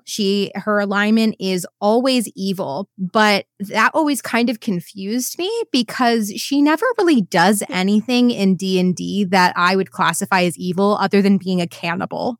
She eats people. Yeah, that's Pretty basically, it just casually eats people, has a fence made out of their bones, no big deal. Casual cannibalism. That's like, yeah, just casual cannibalism. But mostly she is an overarching antagonist, but more of like an antagonistic force. So if people do an adventure in Baba Yaga's hut, which is usually where you encounter her, she's more of a presence. Her magic is felt everywhere. And if you do encounter her, it says basically in every edition of this adventure where you go into her hut in D&D, it says you should caution your players not to kill her because she will kill them. Nobody's going to walk away from this. She is an ancient figure. She will murder all of you. And so the players are instead, like the DM is given instructions to literally make sure the players know that and to guide the players into making a deal with her, bargaining with her. She has this wealth of secrets of the land. She said to know everything. And she, for a price, like the folklore, will tell you anything you want to know, but you got to do something for her. You also cannot insult her. You have to be very polite. If you insult her, then she will turn into a very present antagonist and either kick you out of her house or kill you. So I would say she's almost on par with a deity in D&D. Her powers are said to be on par with minor gods, but she doesn't have that title. She's, I think, just classified as a monstrous being until 4th edition when she becomes an archfey, which is how the warlock patron kind of thing comes around. She can also be a warlock patron. And as for her role in like the Forgotten Realms or like other campaign settings in D&D, it's very murky. I think it's left open-ended for DMs to figure out her origin story themselves and fit her wherever they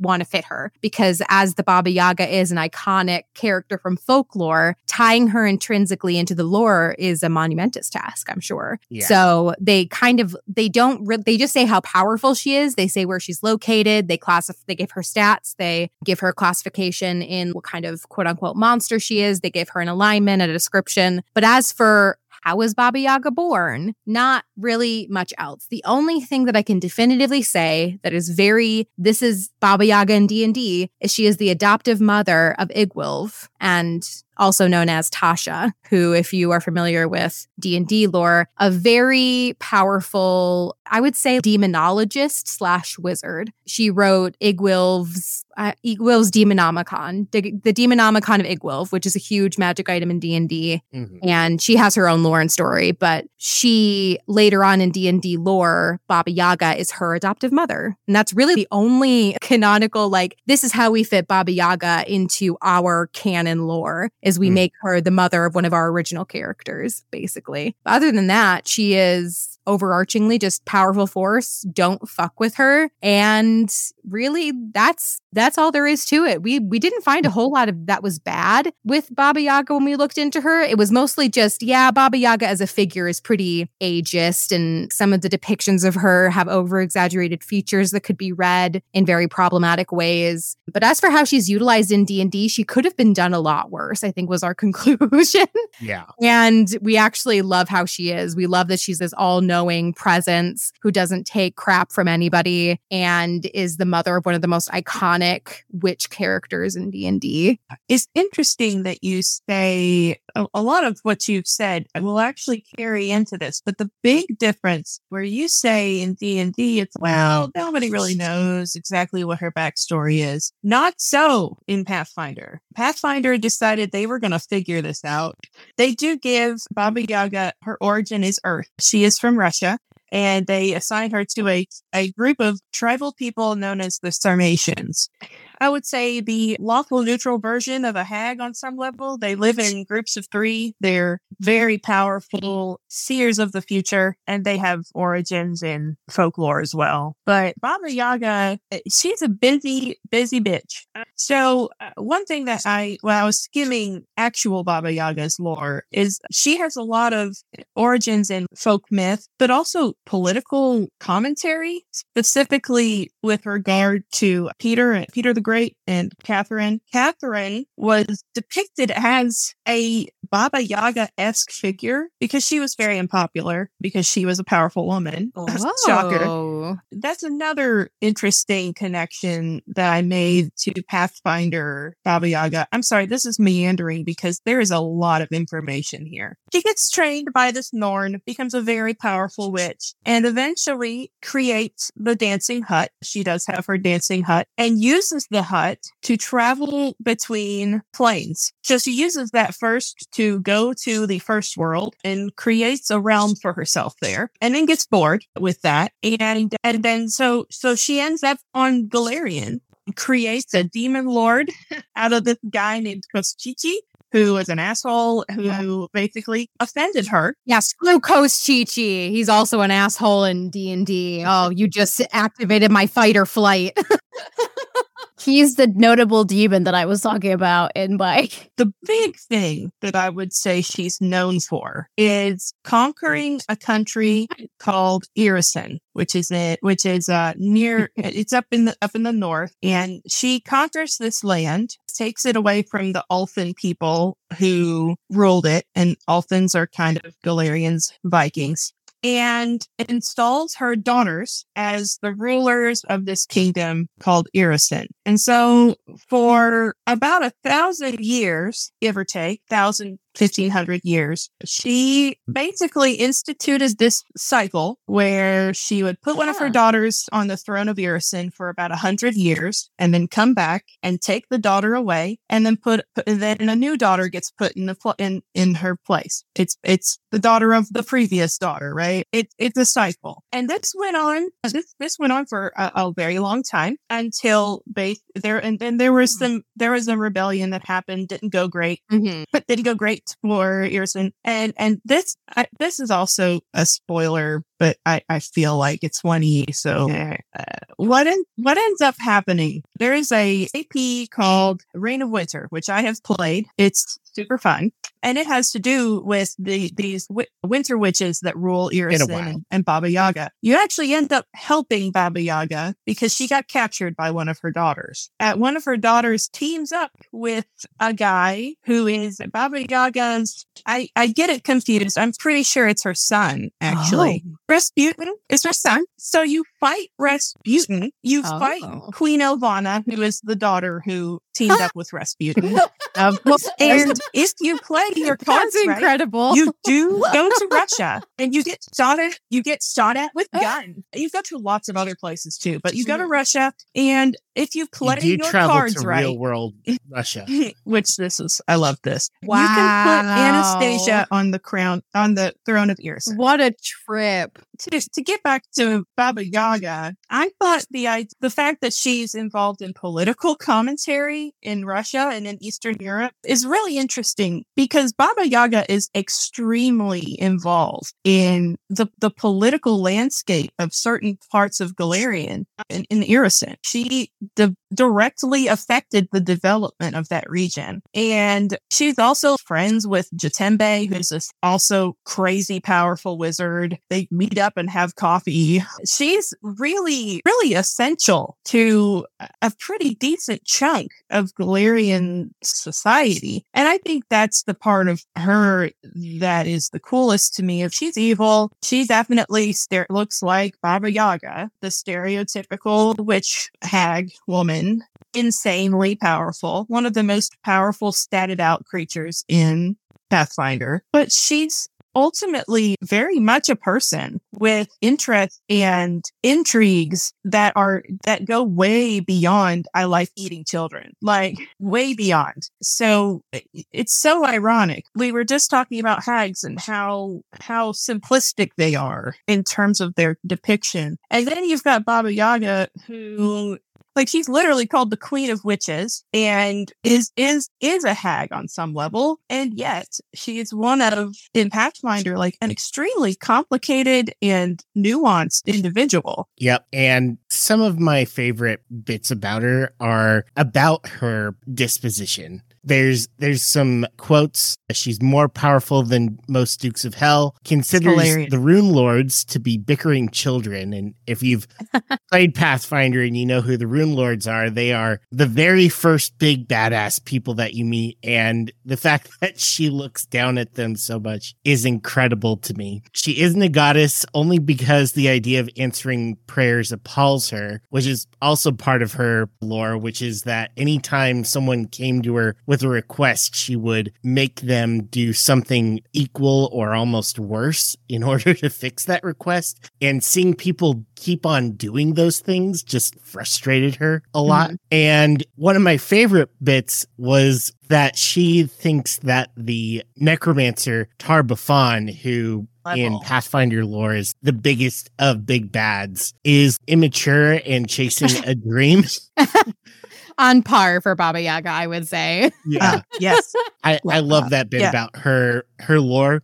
And one of the things that Vic left out was that she conquered the Lenorm Kings in 23 days, which is a big part of their lasting shame with this separation of losing the land of Irison, was just that she handed that defeat to them and they have never forgotten it. Iconic. Love that for her. Yes. Feminist icon. She is. She really is, yeah. I think we named her that. She's on par with Lolth for us. Yeah, society looks down on this. Maybe the lore is a little bit iffy, at least in Dungeons & Dragons terms, with how we've researched it. And even the way these characters are portrayed in their own folklores and stuff. There's always something to be said about evil women and how their evil is tied to their womanhood. And then seeing those women as feminist icons because they're not afraid of what makes them who they are, whether it is tied to their gender or sex, whether it's just a part of them. Like, they are unabashedly who they are without apology. And really, that's who everybody aspires to be, right? That's such a feminist equality concept. Be who you are. Be in your villain era. Take over a whole town. Exactly. Burn it down. You know, like, we love that. She's just one example, I think, of how Pathfinder has really diverted itself away from Pathfinder or from D&D lore. And even though there wasn't anything terribly bad about D&D lore for the Baba Yaga, the fact that they took this character and made her such a intrinsic part of Pathfinder lore and gave her a personality and identifying traits, not just another big bag, but a complicated character, is one of the things that I would hope to bring to show to D&D players about Pathfinder, is how they have made very intentional changes to some bits of lore that D&D people might be familiar with to try to create, I think, a better, or at least a very good result. Yeah, and I think that D&D is getting a little bit better with it, but definitely not with legacy characters from folklore. They definitely haven't done it with Baba Yaga. But when we looked into Igwilv, / Tasha, that's an original character that has been around in D&D for about as long as Baba Yaga has been, and her character has evolved so much through D&D, and she has gotten so complicated, and they've really started leaning into that. But she is definitely an outlier.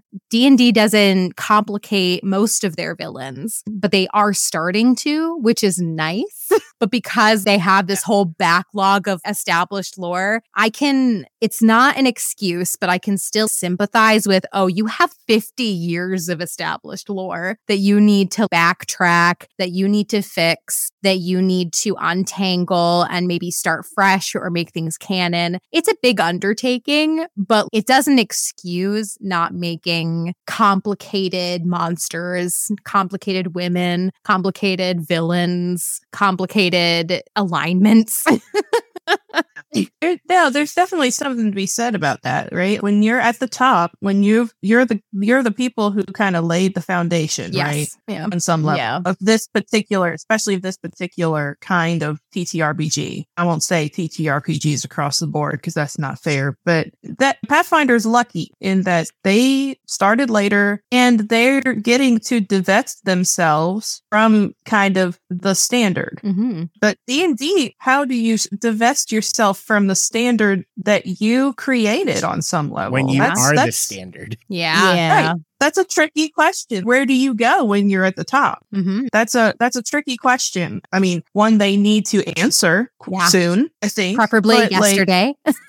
Like yesterday or 5 to 10 years ago, maybe. Yeah. But it is tricky. It's hard. I think that's good is you can also learn from mistakes is when you watch what they do and you just own up to mistakes and also learn from them is a very important thing. Mm-hmm. Yeah.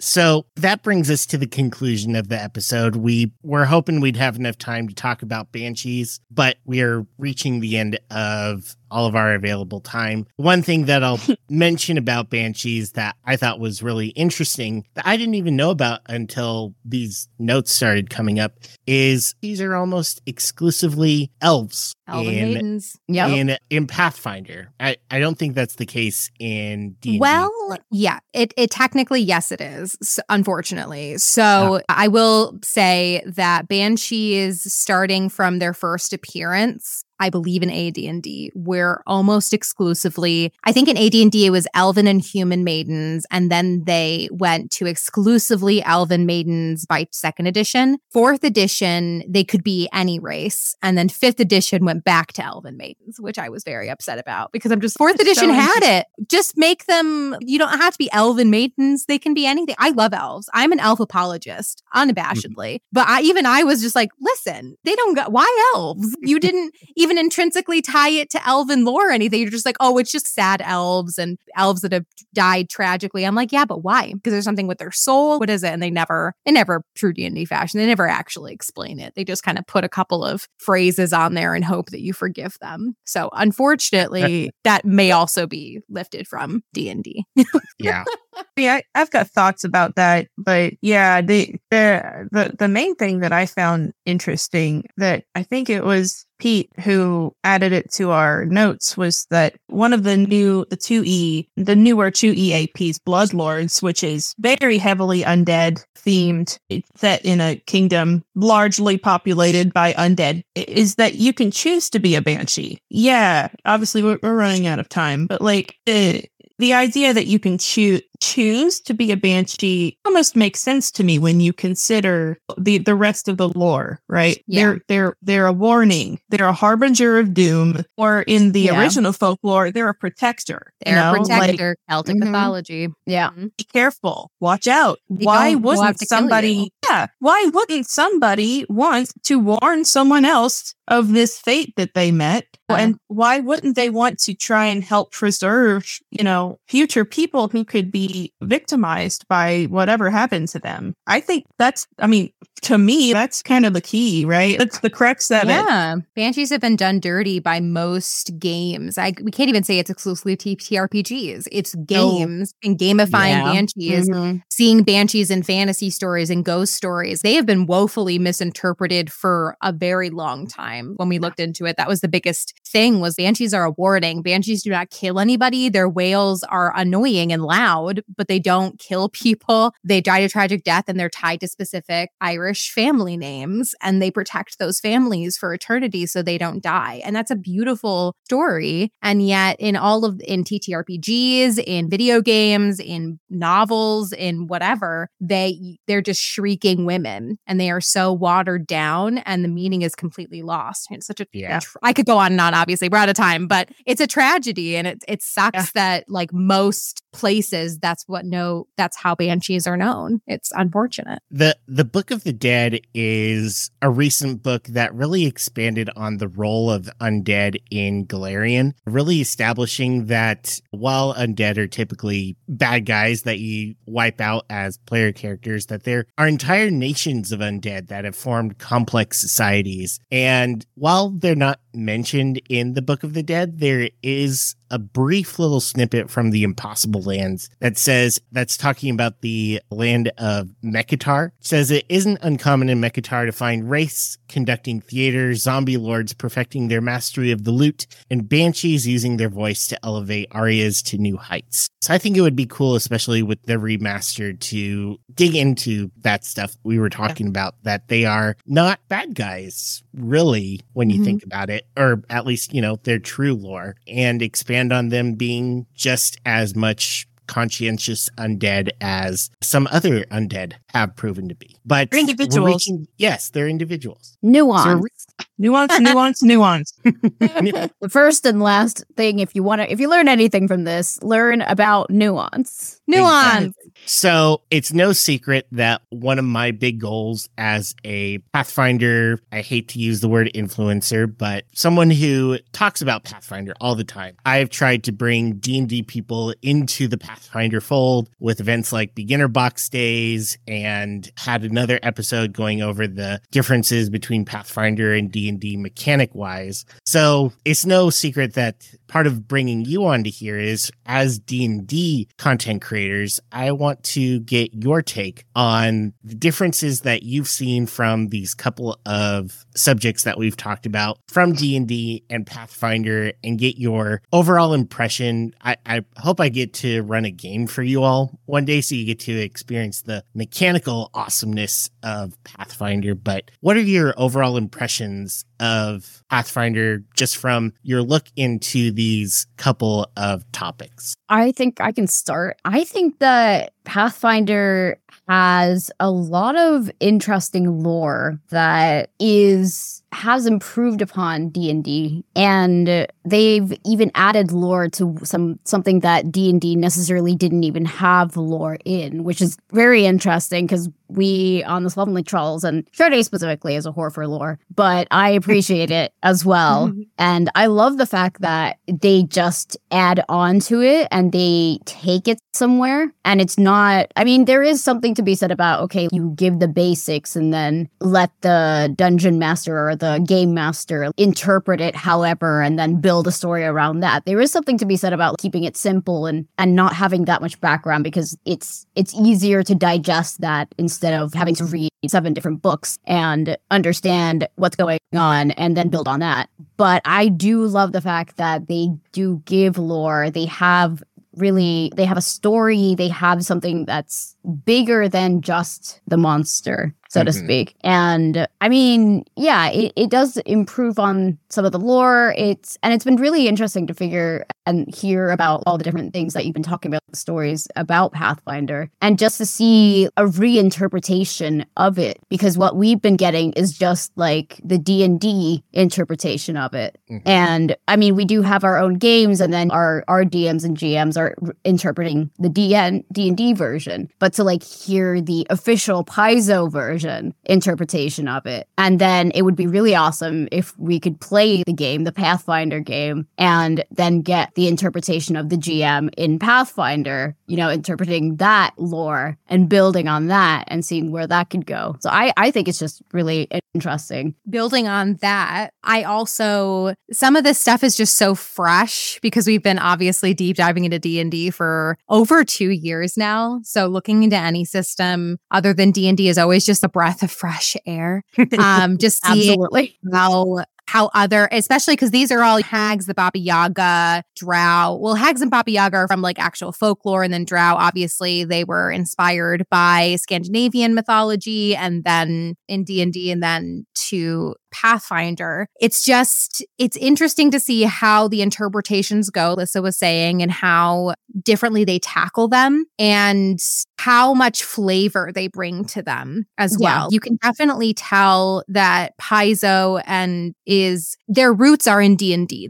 There's literally no way to get around that. Their origin story, Paizo and Wizards, the people who originally worked on Pathfinder 1E, D&D is in its bones. And unfortunately, that can be a blessing as well as a curse, because it suffers from a lot of the same pitfalls as D&D, because D&D took a lot of inspiration from real world mythology and real world problems, and was created by a bunch of straight white guys during a time while change was happening, it wasn't as normalized as it is now, like women at tables, minorities at tables, etc. So because it kind of evolved from that same root, you're going to find a lot of the same problems, but they all have the same same root cause, which is it's not D&D's fault. It's not Pathfinder's fault. It's the big bad evil guy is society. It's the patriarchy. It's capitalism. It's all these big things that are going on around us. And really, like, studying D&D and Pathfinder is just such an interesting case study on culture and how it's changed. And like being on Twitter or social media and seeing people react so negatively, the Hadozi incident for starters, like with D&D, people didn't give, well, they did give a shit when Hadozi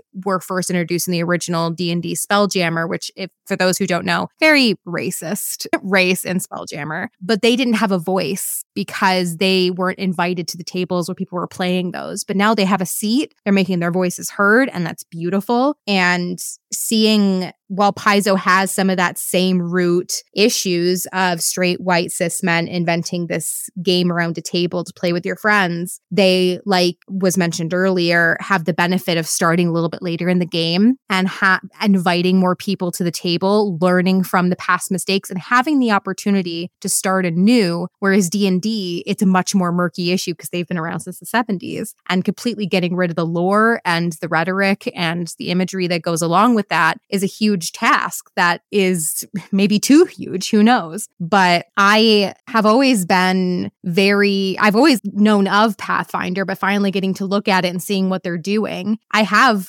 hope that they will follow through, especially, as you said, they're going to be relooking at this. They're redoing the lore. They're taking a good hard look at stuff. And I feel hopeful, but I'm also skeptical because it has that same grassroots, icky bicky patriarchal stuff that's never quite going to go away, unfortunately, in any TTRPG. It's not even just Pathfinder. Any TTRPG is influenced by D&D, unfortunately. It's going to have some of that. I just hope that I think they are aware of it, and I hope that their awareness of it will continue to be positive for Pathfinder and for the entire tabletop community as a whole.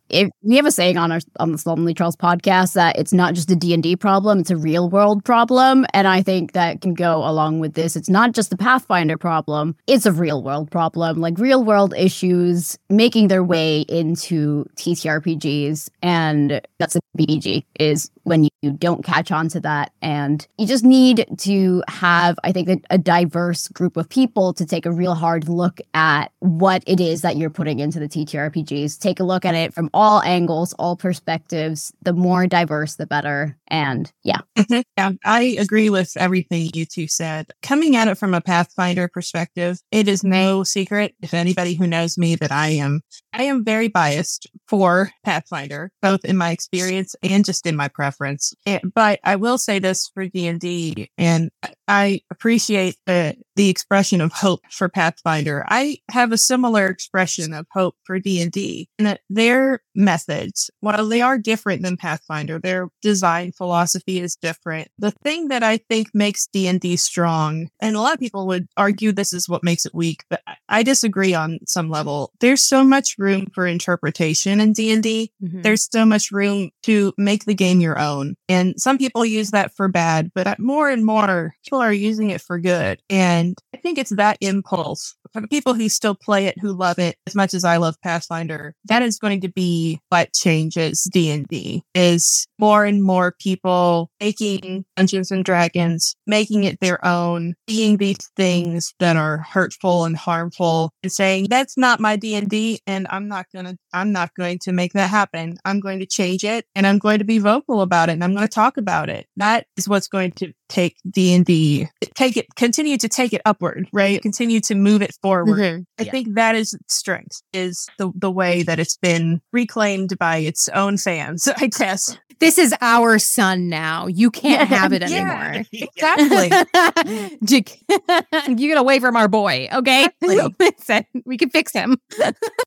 Listen, Sade, I hope that this is not the end to your Pathfinder journey. I know that while we talked about subjects that you've already covered, I think that there's a lot about Pathfinder that you will continue to like, lore or mechanic-wise, especially if I get to run a game for you. I think you'll have a lot of fun with the mechanics, but I personally couldn't wait for you to discover things Desna, the deity, Pharasma, the Knights of Last Wall, or even and just so much of the other lore to D&D that may not be specifically related to TTRPGs and feminism, but Pathfinder, I think, has taken a lot of strides towards representation in so many different aspects, with the Mwangi Expanse book being written entirely by Black authors, people of color, and the new Tianjia book, which is Pathfinder's version of Asia, also being written by AAPI. AAPI authors. I think you guys would have a lot of fun with it. So I hope that this isn't the end for you or for you, listener. But we have reached the end of our time. So briefly, where can people find more Slovenly Trolls or more of each of you individually? Oh man, well, you can find the Slovenly Trolls podcast, where we basically have discussions, this only just with me and Lissa shouting at each other about D&D lore and contextualizing it and the history behind it. The Slovenly Trolls podcast is available wherever you listen to podcasts. And then we are both on social media. I run the Slovenly Trolls Twitter account at Slovenly Trolls. We recently got back into TikTok, which is also at Slovenly Trolls. Will we post there often? I don't know. I'm just vibing there currently. And Lissa runs the Slovenly Trolls Instagram at Slovenly Trolls, and she could plug her own personal stuff. I have a Twitter account where I support our podcast. Just that's the purpose of that Twitter account. You don't need to follow me, but if you follow the Slovenly Trolls, you'll find me there anyway. And yeah, the Instagram. We also have another podcast that I did not plug called Cave Trolls, which we run with our friend Terry. And the vibe of that is we read the news of TTRPGs and new TTRPGs and everything happening in the TTRPG space. And he will pitch them to both Sade and I and ask if we want to play that TTRPG. And then we give an answer. And that's the entire plot of that. Also, the occasional what's going on in the Twitterverse or the latest TTRPG discourse we sometimes talk about. It's more like chatty, laid back kind of vibes. Not so much let's have an identity crisis and talk about how much we hate the patriarchy, which also weirdly also ends up happening, but not as often and with less tears. Yeah. And Vic, where can people find more of you? So my personal Twitter, where I tend to talk about my life, but also Pathfinder. You can find me at Tentacruel on Twitter. You can also find Gloria of New Thassalon, the character through which I explain lore, at GBrainar, BRAENAR. That's where I do a lot of my lore dumps. It's currently on hiatus because I broke my hand, but I'll be back and there's plenty of backlog. You can also find my podcast at it's called Visit Galarian, and that's pretty much anywhere that you listen to your podcasts. It's just gotten started, and again, it's on hiatus. Perfect. Well, ladies, thank you very much for joining us. This has been a fantastic conversation to listen to and get to participate in. Learned a lot about D&D, folklore, and Pathfinder. And listener, if you enjoyed this conversation as much as I did, I hope that you will go follow these podcasts as well as go to Spotify and Apple Podcasts. Give this own podcast a rating. And you can find me, of course, at Rulord2E everywhere. Hopefully not on Twitter for too much longer once something else actually lands, but we'll see where that ends up going. Keeping my fingers crossed for blue sky. But anyway, listener, until next session, don't let the rules rule you. And don't be a dick. Don't be a dick. Woo!